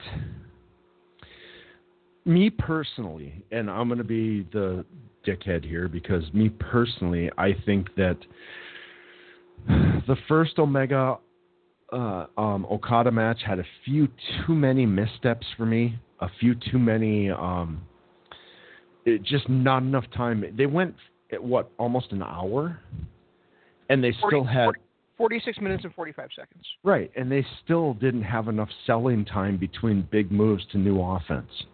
That was the biggest drawback on that match for me. And then their second one I thought was amazing, but it didn't live up to the first one. The first one to me was still better. The third one was the best of the trio. And while I want to say it's an amazing match, it's still not top 3 for me. The only one that I will say is top 5. Actually, you know what? I wouldn't even say top 5. The only one of his matches that I would say is top 5, and I'm not taking anything away from Kenny Omega because he is flat out amazing and they put on great matches. But that tag match that he had with Bushi as the Golden Lovers against Okada and Ishii, that's a top 5 all-time match for me. Wait. You're putting that one above the Young Bucks match? Yeah. Wow. Okay. I loved the Young Bucks match. I loved the storyline. But I thought when you looked at the way Okada was getting back to his heel days, but not completely turning and teasing that turn, and you had Omega and Ibushi just being the Golden Lovers, and you had Ishii as the kind of guy that athletically didn't belong, but was still there to finish everybody off. The story that they told throughout the entire match, the way that it ended, that to me was a perfect tag team match. You don't get that many times. I mean, that to me, my all-time favorite match, and I know you're going to disagree because you hated it, but was Chi-Town Rumble with the cage match with Steamboat and Flair. I didn't hate that, and it wasn't a cage match. I'm thinking the cage match, not the Chi-Town Rumble. Sorry, my bad. Which cage match? The second one, the one that went to an hour-long draw. No, I was saying that Flair and Steamboat didn't have a cage match. So what cage match? Yeah, they did, didn't they? No. I've got to look this shit up. Anyway, what? Okay, Chi-Town Rumble was the one that went to the 60-minute draw, right? No, Chi-Town Rumble was where Steamboat won the title from Flair. And then they had their 60-minute draw on a Clash of the Champions. Okay, yep, you're right. And then they had that weird match where the winner was going to be decided by judge if it went to a draw. Well, their 60-minute draw was the one that I personally think is my all-time favorite. Okay. And then I would have to go Steamboat, Savage from WrestleMania 3. And then, honestly, as much as I hate to say this, I'm going to go with the Golden Lovers versus Okada and Ishii as my third favorite all-time match. Wow. And that completely goes against my last year's match things because I had Okada versus Skrull as my favorite all-time of last year. And right now, going back and watching them, and that's the thing is I went back and watched them. And watching them for that second time, as much as I loved Okada versus Skrull at All In, that tag match was so perfect. It was just perfect.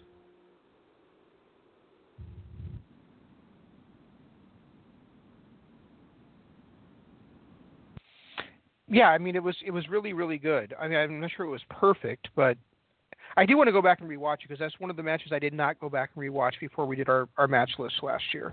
I just kind of ran out of time when I was trying to watch all those matches that week to get them in line. But I mean, I remember loving it at the time and saying that it was, it was kind of a genre-defining tag match. So I can see, I guess, why you have it up there. But for me, the Omega series versus Okada are 1, 2, and 3, and then Omega versus Naito from the semifinals or the B block finals of the 2016 G1 is my fourth, and I don't know what would come after that, but I mean those to me are just all four of those just completely blew my mind when I watched them. My only problem is there were too many things that took me out of it. Like it's hard for me to watch a guy get dropped. Like we had this discussion with the Ciampa versus Black match. It's hard for me to watch a guy get dropped on his face 3 times in a row and get up and do an offensive move.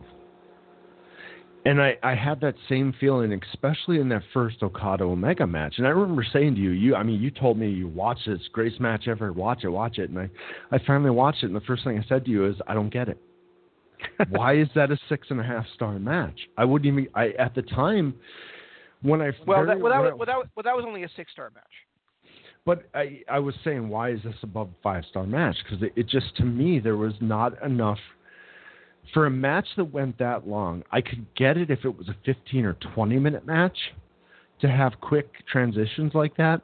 But for a match to go that long and not sell those big power moves longer than they did is what took me out of it. And that's a personal opinion. I mean, that's not, I'm probably in the minority on the way the match goes, but for me, that's what took me out of it. No, I mean, I've definitely seen that opinion out there. So I mean, it's not just you, but it's just your but it is your taste. I mean, but to me, I mean, I was lost in the drama, but I didn't think about those things. Honestly. And I know some of this is just probably just me being prisoner of the moment. If I went back and watched other things, I could possibly change my opinion. But I mean, to me, Gargano versus Tommaso Ciampa from TakeOver New Orleans would probably be the other match in my top 5. For me, it would be their first match from that first TakeOver Brooklyn. No, that was TakeOver New Orleans was their first match. Was that New Orleans?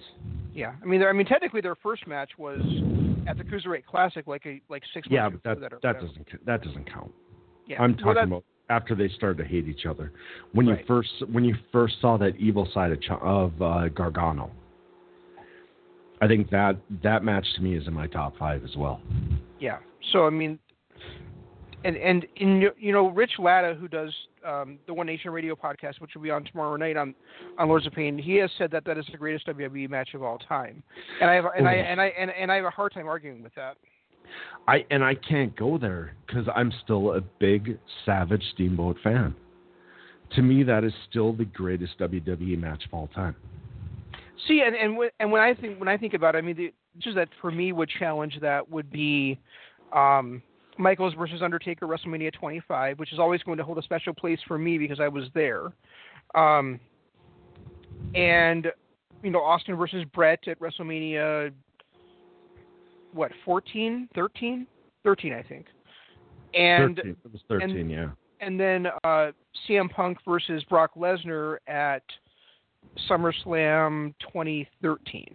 And to be honest, I like the CM Punk versus Undertaker better than the Brock Lesnar match. I thought you and I both agreed that the CM Punk Undertaker match was 3 stars at best. No, it had more drama, and I loved the whole devil thing that CM Punk was playing throughout the match, stealing the ashes and everything. And you loved that Undertaker just completely no-sold the GTS and completely powered his way out of the Anaconda Vice, because I cannot forgive those things. But whatsoever. He's the dead man. I don't give a shit. He feels no pain. I don't give a shit. I'm just giving you shit, man. Yeah, that's why I couldn't get it. And I remember talking to you about it, and you agreed with me. It was a 3-star match and all. What's that? I did agree. I was just trying to get your goat up here. Oh, okay. No, I definitely agreed with that. Okay. Jackass. Would I do that kind of stuff to you? Yes. Okay. Without even thinking twice. You've done it like 15 times tonight. Well, at least I haven't said that fucking Chuck Taylor's your favorite wrestler. Well, no, I do have that up on you. And by the way, Chuck Taylor is becoming one of my favorite wrestlers. I'm sorry, but he's a really talented guy. Really talented guy. He is. I agree. But he's not one of my in my top whatever. And I don't think he's ever going to be there as long as he's in this tag team with Trent. But I think if that guy were to break away and become like a mid-card guy, he could easily become my Randy Savage. Easily. I think he's that talented and that he's got that much charisma. What do you mean? What do you mean he's become your Randy Savage? Well, like we talked about this a couple weeks ago about how you go through time, and in the early '80s, my guy was Ric Flair. There was nobody better than Ric Flair. Ric Flair was the guy I tuned in every week to watch, and then it was Randy Savage. And Randy Savage, I had to watch Randy Savage. If he was on TV, I was glued to it. Then it was Bret Hart. Then it was Diamond Dallas Page. Then it was, in the early half of 2000s, it was Cena. Then it was Randy Orton. And then it was AJ Styles. And then, now we get to a point where there's so many guys out there that I can't pick a favorite wrestler. I mean, I do talk up Marty Scurll a lot, but I also talk up ZSJ. I talk up Teddy Hart, who we're going to get to here in a couple of minutes. I talk up all of these wrestlers that it's hard for me now to say who my absolute favorite is. But throughout time, there's always been that one guy who's my favorite. And I seriously think that Chuck Taylor could become that kind of Randy Savage type guy where he is going to be somebody's favorite. Huh, okay. I see it in him. I see that in him. I don't know. No, I can see that.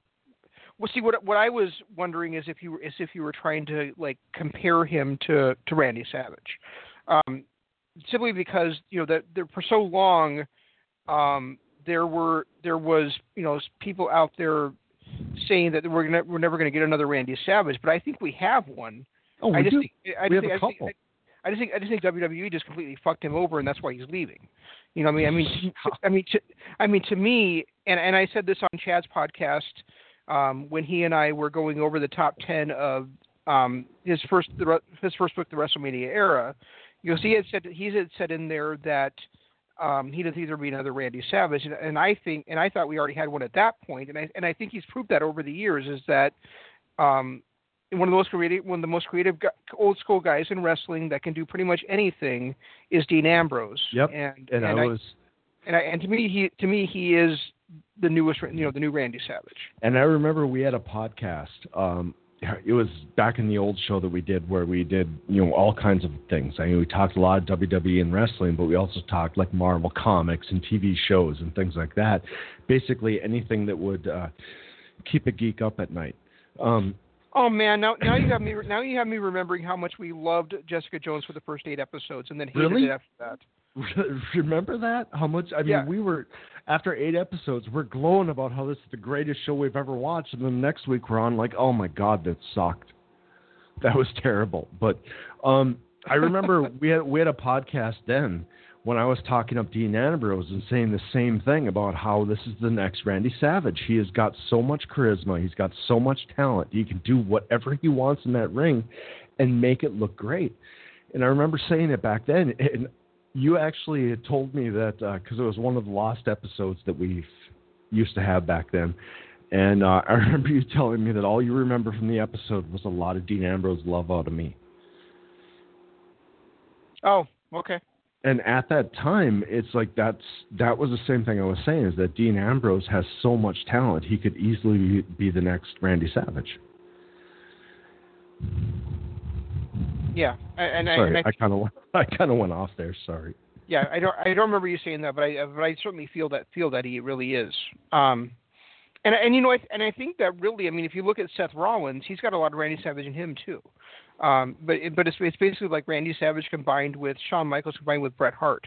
There's a lot of factors to Seth Rollins really. Where with Ambrose, there's just that crazy factor. Right. That Savage perfected. Yeah, and the guy and also a guy that you apparently hate has a lot of Randy Savage in him too, and that's Kenny Omega. I don't hate Kenny Omega. Stop. You were just talking about how shitty his matches are. I did not say that. I did not say that. Have we taken a break yet? No, we haven't. But let's just finish. Let's just finish what I wanted to talk about with the Ring of Honor stuff, and then we'll take a break before we talk about Major League Wrestling. We're not finished with that yet. All right. No, because I wanted to talk about the tag team title situation, which I think fucking sucks. Yeah. I am really. I don't want to say distraught, but I mean, I really do not like the fact that Evil and Sonata once again dropped the tag team titles to God. I think that's ridiculous. I think it sucks. They didn't really get their great one last year that they should have because of Evil's injury, and now they have their legs cut out from under them by having to drop them to the shitty team of Guerrillas of Destiny. And I don't understand the point of it. I mean they win the titles at Wrestle Kingdom only to lose them in their first title defense to the same team that were the champions coming in. So what was the point of there being a title change? The only thing I can think is that they wanted to sell the fact that why can't I think of the initials? Ingobernables. Los Ingobernables. Yeah. LIJ. LIJ. The only thing I can think is they wanted to sell the fact that LIJ had all the gold, with the exception of that one belt. Otherwise, it made no sense for them to win the belts. Yeah, that's and I feel exactly the same way. I think it's ridiculous. The fact that they lost, and I mean, and honestly, I would much rather see the Briscoes against Evil and Sonata than I would see the Briscoes against God again. Yeah, I'm not gonna lie. I think I'm right there with you. I would much rather see that. But the fact that Evil and Sonata looked, this match was considering God was in there, and I'm right there with you. I cannot stand God. I think that they just rely too much on their power moves, not enough on actual drama. And Tongaloa can't do. And Tongaloa is just horrible in general. Yeah, he makes a good heel, but he'd make a good heel manager more than he does a good heel wrestler. Right. And the other thing was that Red Shoes had to pretend that he was completely blind and make that 3 count, pretend that he couldn't see directly in his vision that that Gato was holding Evil back with the kendo stick. Oh yeah, and that was another thing that I wanted to bring up is the fact that the ending of that match with that super power bomb, the fact that it took Evil that much time struggling to get into the ring, and Red Shoes didn't realize there was something going on. Mm-hmm. And the setup for that super power bomb was insanely long. Mm-hmm. Like that seemed to take a good minute and a half to set that up, which that should be a good 30-second move. Yeah. And you've got Evil on the outside of the apron trying to get back in the whole time, and it just looked out of place. It didn't look like that any of that belonged there. I completely agree. It was very poorly executed, and I think it's a mistake, and it almost solidifies the fact that we're not going to see a title change at the anniversary show, which I was kind of expecting, unless what this is doing is, setting up, the Briscoes to get their shot at the IWGP Heavyweight titles, even though they may not be the ROH Tag Team Champions coming in, which is certainly possible. And that was another thing that, I mean, we'll get to that in the next match, but to close up on these two, to be honest, it was a good match, but there were a lot of things where I was like, huh? Like, why would Sonata, when he had Briscoe, or it was it was Jay, had him completely passed out. No, not Jay. I'm sorry. Sonata had Tama Tonga. Yeah. Completely passed out. And he lets it go? Seriously? But he's been doing that a lot lately. But seriously, and this is not a normal tag team match. This is not just... Why would you let that go? This is the tag team belts on the line. And you're going to go for a flashier move when you've already got it won? If he held on to that move for 3 seconds longer, they would have won that match. The storytelling there, to me, was just brutal because of that one move. Yeah, but like I said, he's been doing that in a lot of his matches lately. This is not a one-time thing. If there's a one-time thing that I can understand that. I mean, that's what he's been doing, is using the skull end to set up the moonsault. Yeah, and I think it's a bad move. The other thing I wanted to say is that, there was 6 titles on the line on these 2 shows, and I would have been okay with any other one of the championships changing hands, but this one I just hate that the title changed. See, and the only other one I would not have been okay with would have been the Ring of Honor tag teams changing hands, because the next title defense was supposed to go to Villain Enterprises, and Finjuice got it. Well, no, they're shot at the anniversary show, right? Right. Yeah. I mean, they do, but yeah. And that was another thing that kind of took me out of it. And man, I guess we can move on to that match real quick because we got to get a commercial break in here before we actually end the show. But the whole thing with Briscoes. Now I'm lost. What the hell? Oh, challenging God. on April 6th, is that pretty much guarantees that they're going to win at the anniversary show. Right, and that's what I thought was really stupid. Unless, like I said, this was a way to set up the Briscoes getting an IWGP Heavyweight Tag Team Championship match, even if they're not the ROH champions coming in. And that's a possibility, but the way they made it sound with the title versus title, because you could easily see an angle where GOD pulls out because they don't have the titles anymore. Right. You could because they're assholes. Right. But I'm just saying, that to me, that was a huge, huge misstep and a huge way to give away the end of one of the main events of the anniversary show. And you know what? I'm going to go back and backtrack to Marty Scurll just for a second, because I'm going to tell you this right now. I'm going to be very disappointed if the ROH's main event for G1 Supercard is not Marty Scurll versus Matt Taven for the World Championship. I'm going to say the same thing. If Matt Taven doesn't win this at the anniversary show, I'm going to be very disappointed, because they have, if that's the case, they've ruined an entire year of story building. Right, and then I really want the challenger there to be not a rematch between Taven and Lethal. I want it to be Taven versus Scurll. Now you're gonna hate me for this, but I will say that the Lethal versus TK O'Ryan match was actually pretty good. I thought it was shitty. Yes, and I think a lot of that's because you hate Lethal so much. No, it's because I saw the same thing in there that you keep mentioning, where he hit several different cutters, and it just happened to be this handstand cutter that finally got the job done. I was more talking about TK O'Ryan's performance than Lethal's. Oh, okay. TK O'Ryan to me stepped up and became a heavyweight in that match. Yeah, I still have problems with him. I still have problems with him thinking he's the best around when he loses all his matches. Yeah. But then again, you're right. I care about winning and losing, whereas you think it's ridiculous.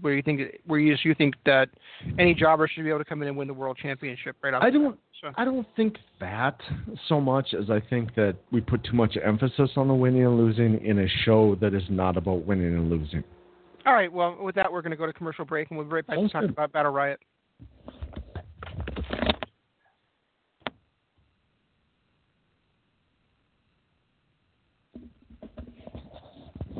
All right, and we're back. That was a long break. Did somebody have to tinkle?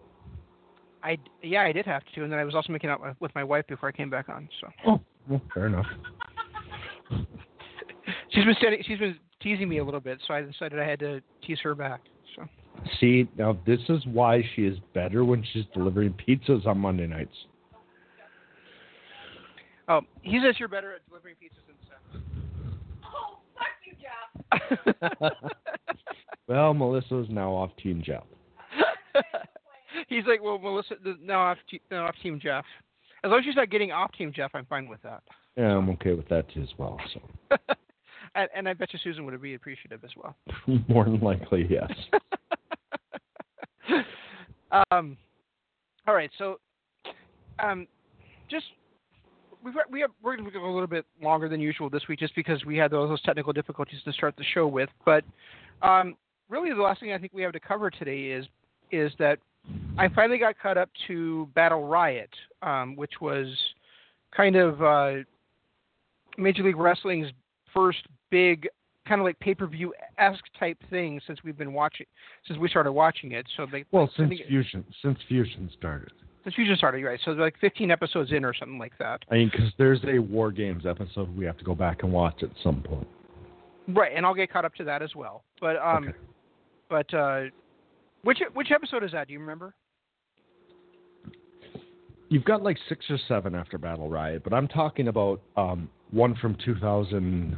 I want to say 3, right before they closed the doors. Oh, really? Yeah, they did a Battle Riot with the Extreme Horsemen, and remember we were talking about how you mean War Games? Yeah, War Games.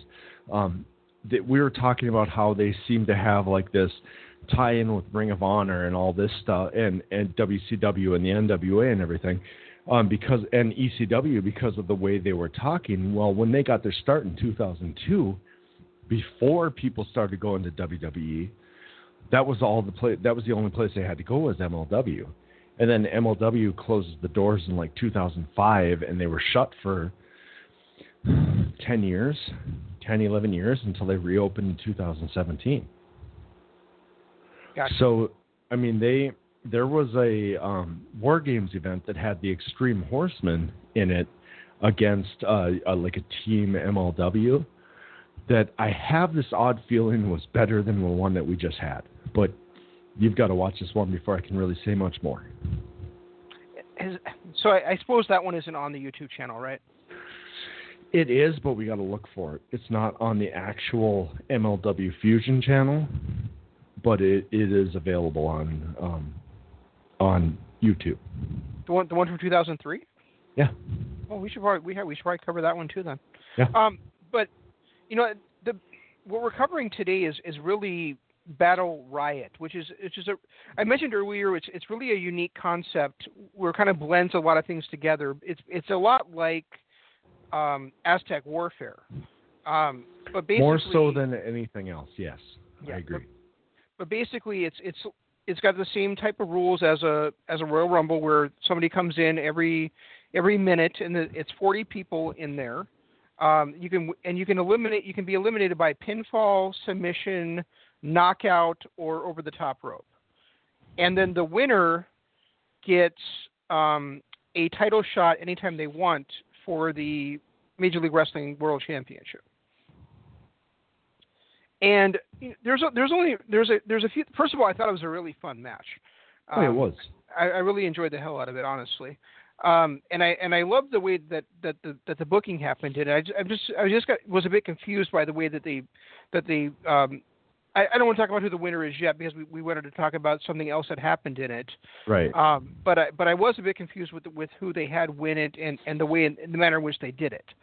See, and to be honest, with the build-up going into it, it didn't come as a surprise to me at all. I actually was looking forward to this ending that happened, but there was one thing that happened in the match.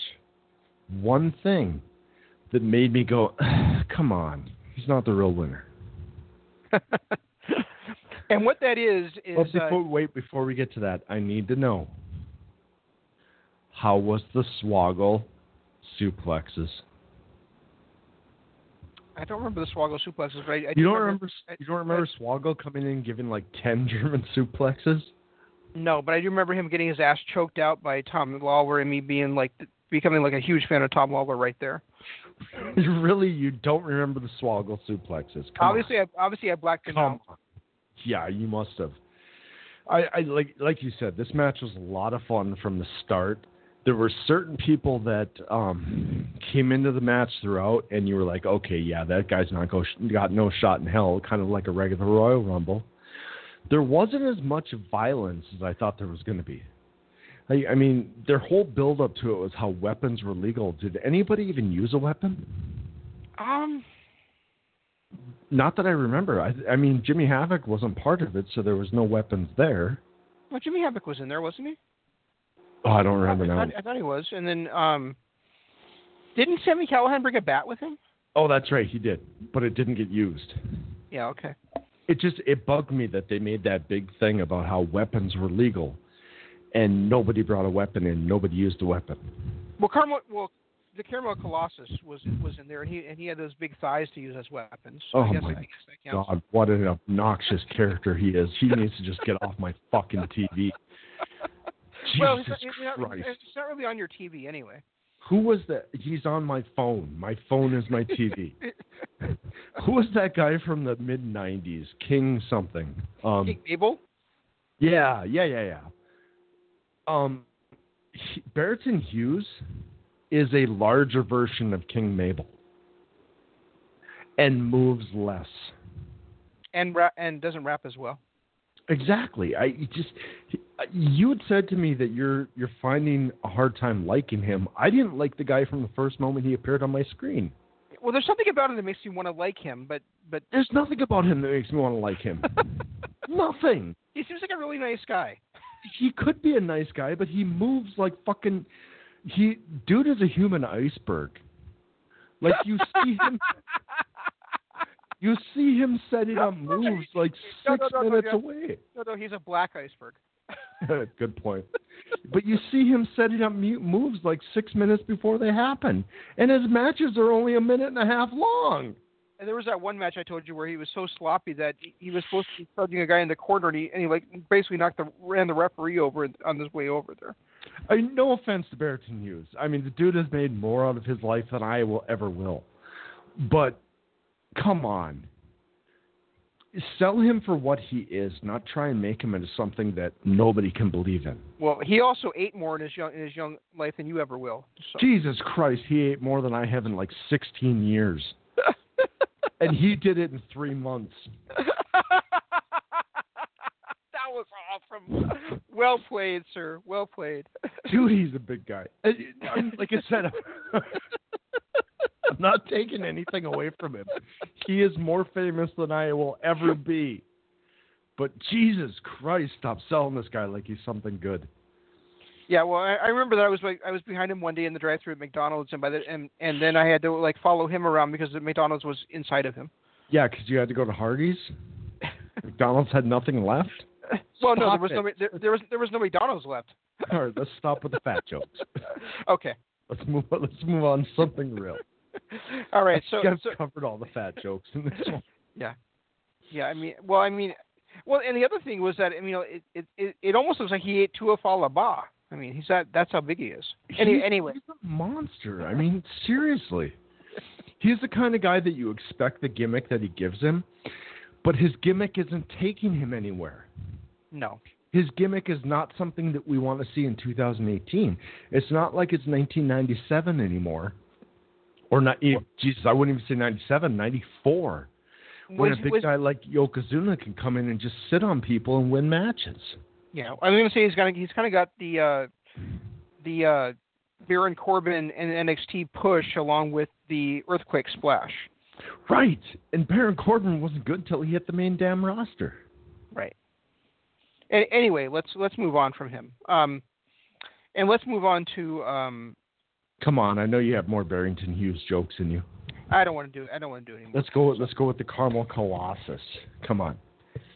What a great fucking nickname that is. Let's talk about your boy Teddy Hart and what he did in the match. Yes, Teddy Hart. Okay, go for it. You lead this one. So he comes in. He looks at Tom Lawler, who's the only legal guy still in the match. He kind of like brushes him off. Lawler's smiling the entire time, and he steps through the ropes, springboards off the top rope, and then he hits a moonsault on everybody else that's still out there, and then the referees say he's eliminated. Now, let's backtrack here. He stepped through the middle ropes. He never climbed over the top rope, which means Teddy Hart is still in the Battle Riot. Well, I'm gonna play devil's advocate here because we don't necessarily know what the actual rules are in Major League Wrestling. Maybe going off the top rope is the same as going over the top rope, but it's certainly by any other standard we've ever seen in a battle royal, he should not have been eliminated. All I know is it pissed me off, and it kind of played into Teddy Hart's character where he just doesn't give a shit about anything. And I don't know if you're far enough along to see where I am with Teddy Hart, where this guy is he might be, and it's hard for me not to say it, but he is, to me, he's a guy that I must watch.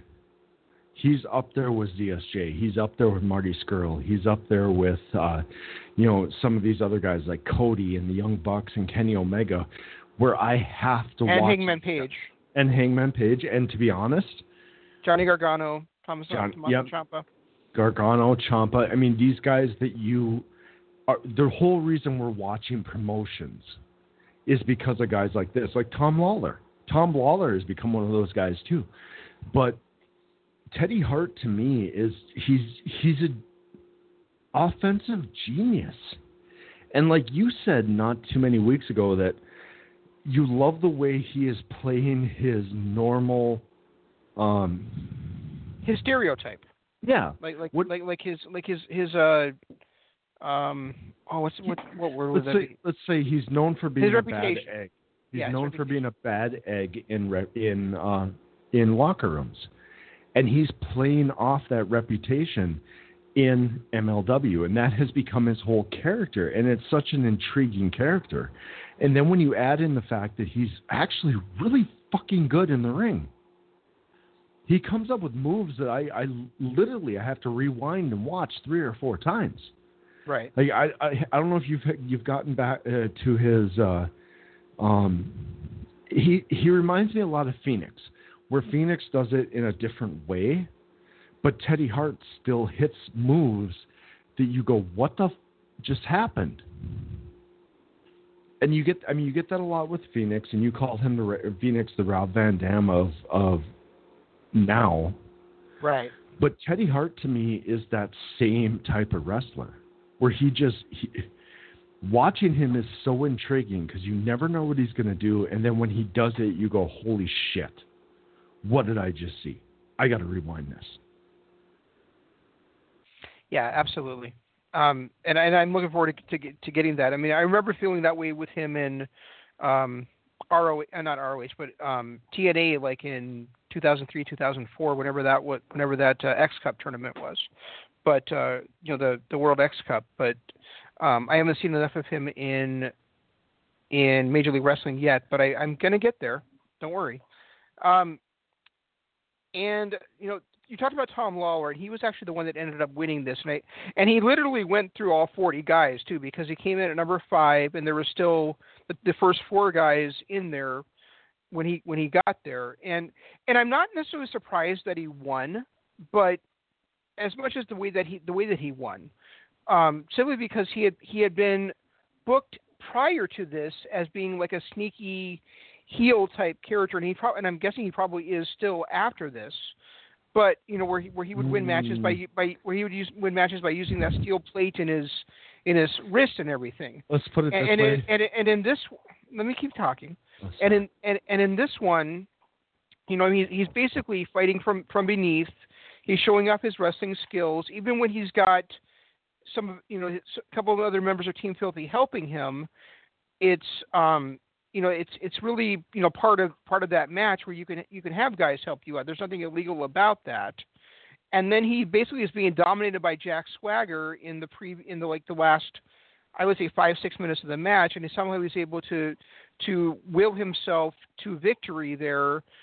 And the other thing was that he was already the number 1 contender. So what did winning that match really do for him? I guess was my other thing with it. I mean, those are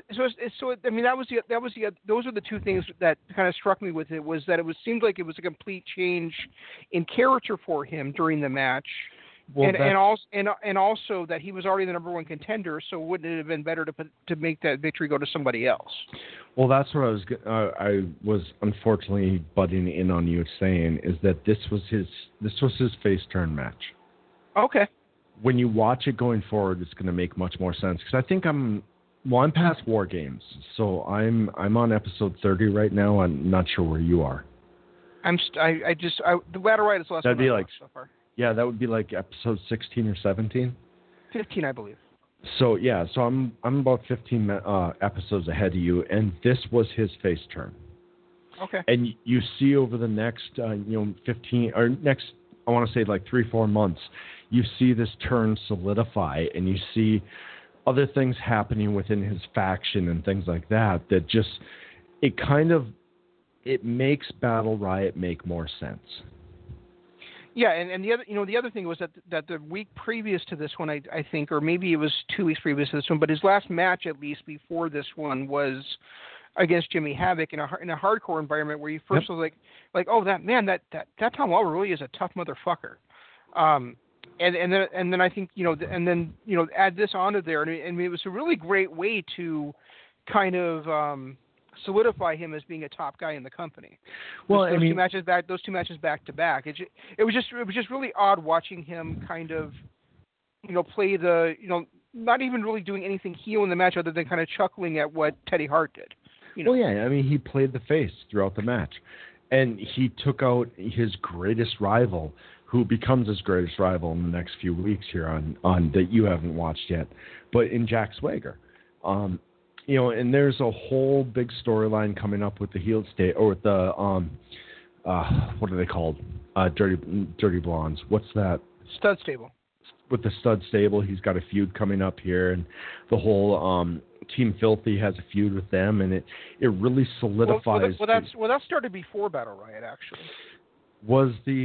And maybe I'm getting them crossed up here, and I'm trying not to give spoilers, so I don't want to say too much, but you really see a solidification of his face turn during this, because he was going into Battle Riot, he was a dirty fucking heel.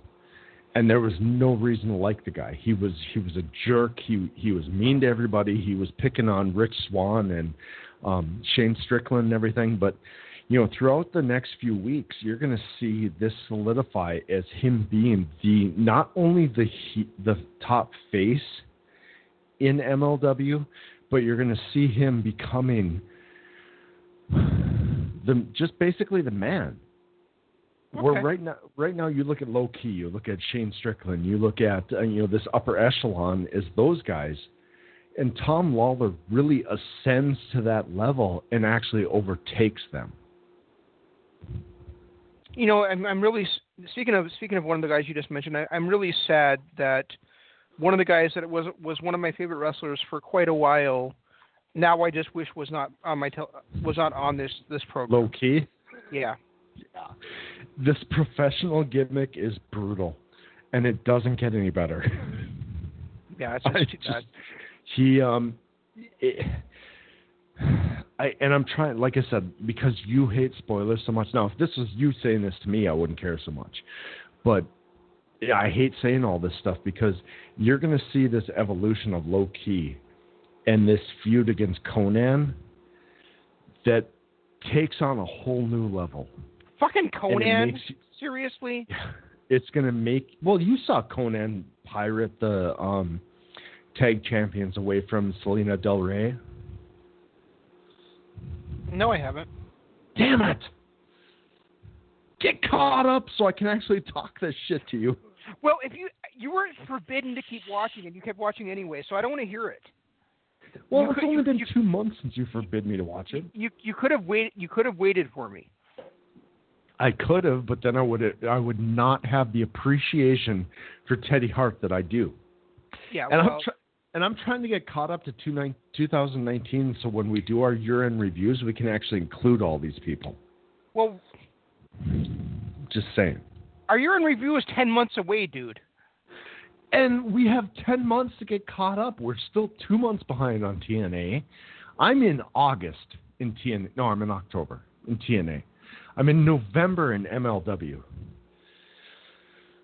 I'm caught up on everything else, but... Stop whining. All right. Anyway, I'll give you something to whine about, you son of a... There you go with more of your repressed homosexual stuff. What the hell? Anyway. Melissa, kick his ass. Kick his ass. She's in the bedroom waiting for me, dude. Anyway. She's listening on the radio. Come out and kick his ass. She might lick my ass. I don't think she would kick it, though. Wow. Man, I'm not going to be able to look at her tomorrow. You're welcome. Anyway, anything else we want to cover this week? Not that I can think of. I mean, we pretty much hit it all. All right, well, hit the social media shit. Facebook. I haven't been real good on it lately. I'm going through a lot of stuff in my life that is keeping me from doing it. But look us up on Facebook anyway. We got a guy that sends us messages all the time, Andrew. By all means, keep sending them. Keep telling us what you like, what you don't like. Go to Facebook. Look up Kingdom of Honor. The first picture that pops up should be a skull with a crown in front of a wrestling ring. Like it. Subscribe to it. Share everything you can. Message us. Tell us what you like, what you don't like. Tell us what you want us to watch. Same thing with Twitter. You can follow me at ReejeCoop. That's ReeJeCoap. And at ZanmanLOP, XAM. I don't know. It's lots of words. Lots of letters. You can also look us hashtag us on Twitter, hashtag Kingdom of Honor. We'll answer any questions, look up anything you want. We got some really faithful listeners lately that have been sending us a lot of stuff. Ryan has always been great. And like I said, Andrew on Facebook has been phenomenal, giving us matches and promotions to watch and things like that. If we can find the time, we squeeze it in. We'll watch what we can. We'll comment when we can. Otherwise, just tell us what you think of the show. I think that's all I've got. I hurt my head doing that. Well, you heard all of our ears doing that too. I need to lay down. That's another story. Oh, she came out here to lick my ass. Anyway. Bad, Melissa. Bad. Go away. Bad. Anyway, so until next time, that's all we've got. And next time we'll either be talking about the with us. I don't know.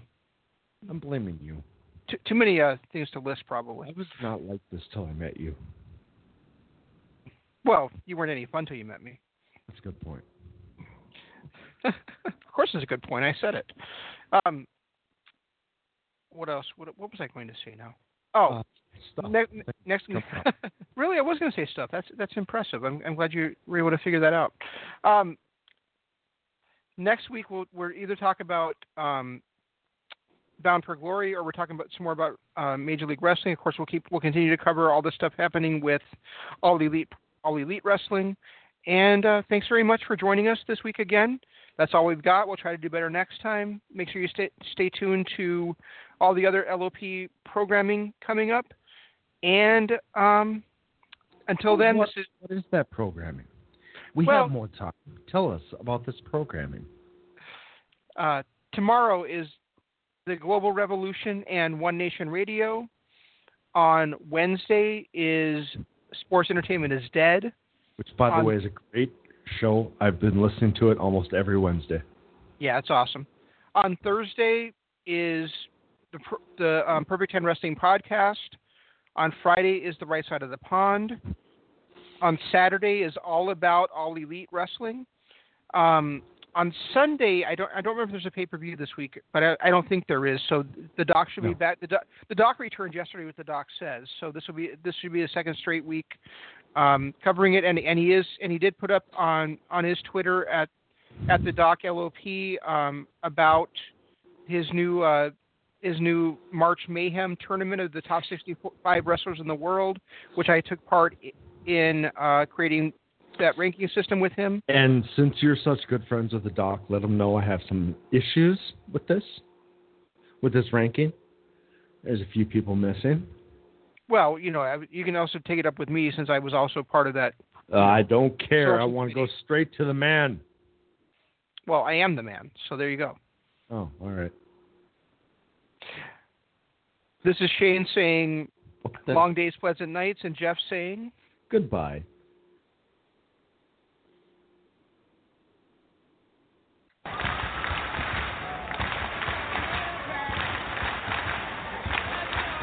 Ladies and gentlemen. That's my back. Royal Finn.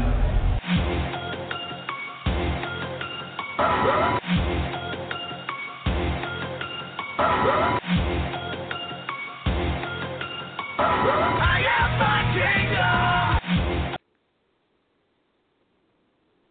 As your interior designer, I'm saying do everything in black. Walls, sofa, carpet, goldfish, everything. Can we not have a bit of colour? Maybe one tiny highlight in Battleship Grey. It's your home, so you should be in charge. With Avantcard's flexible home improvement loan, you are.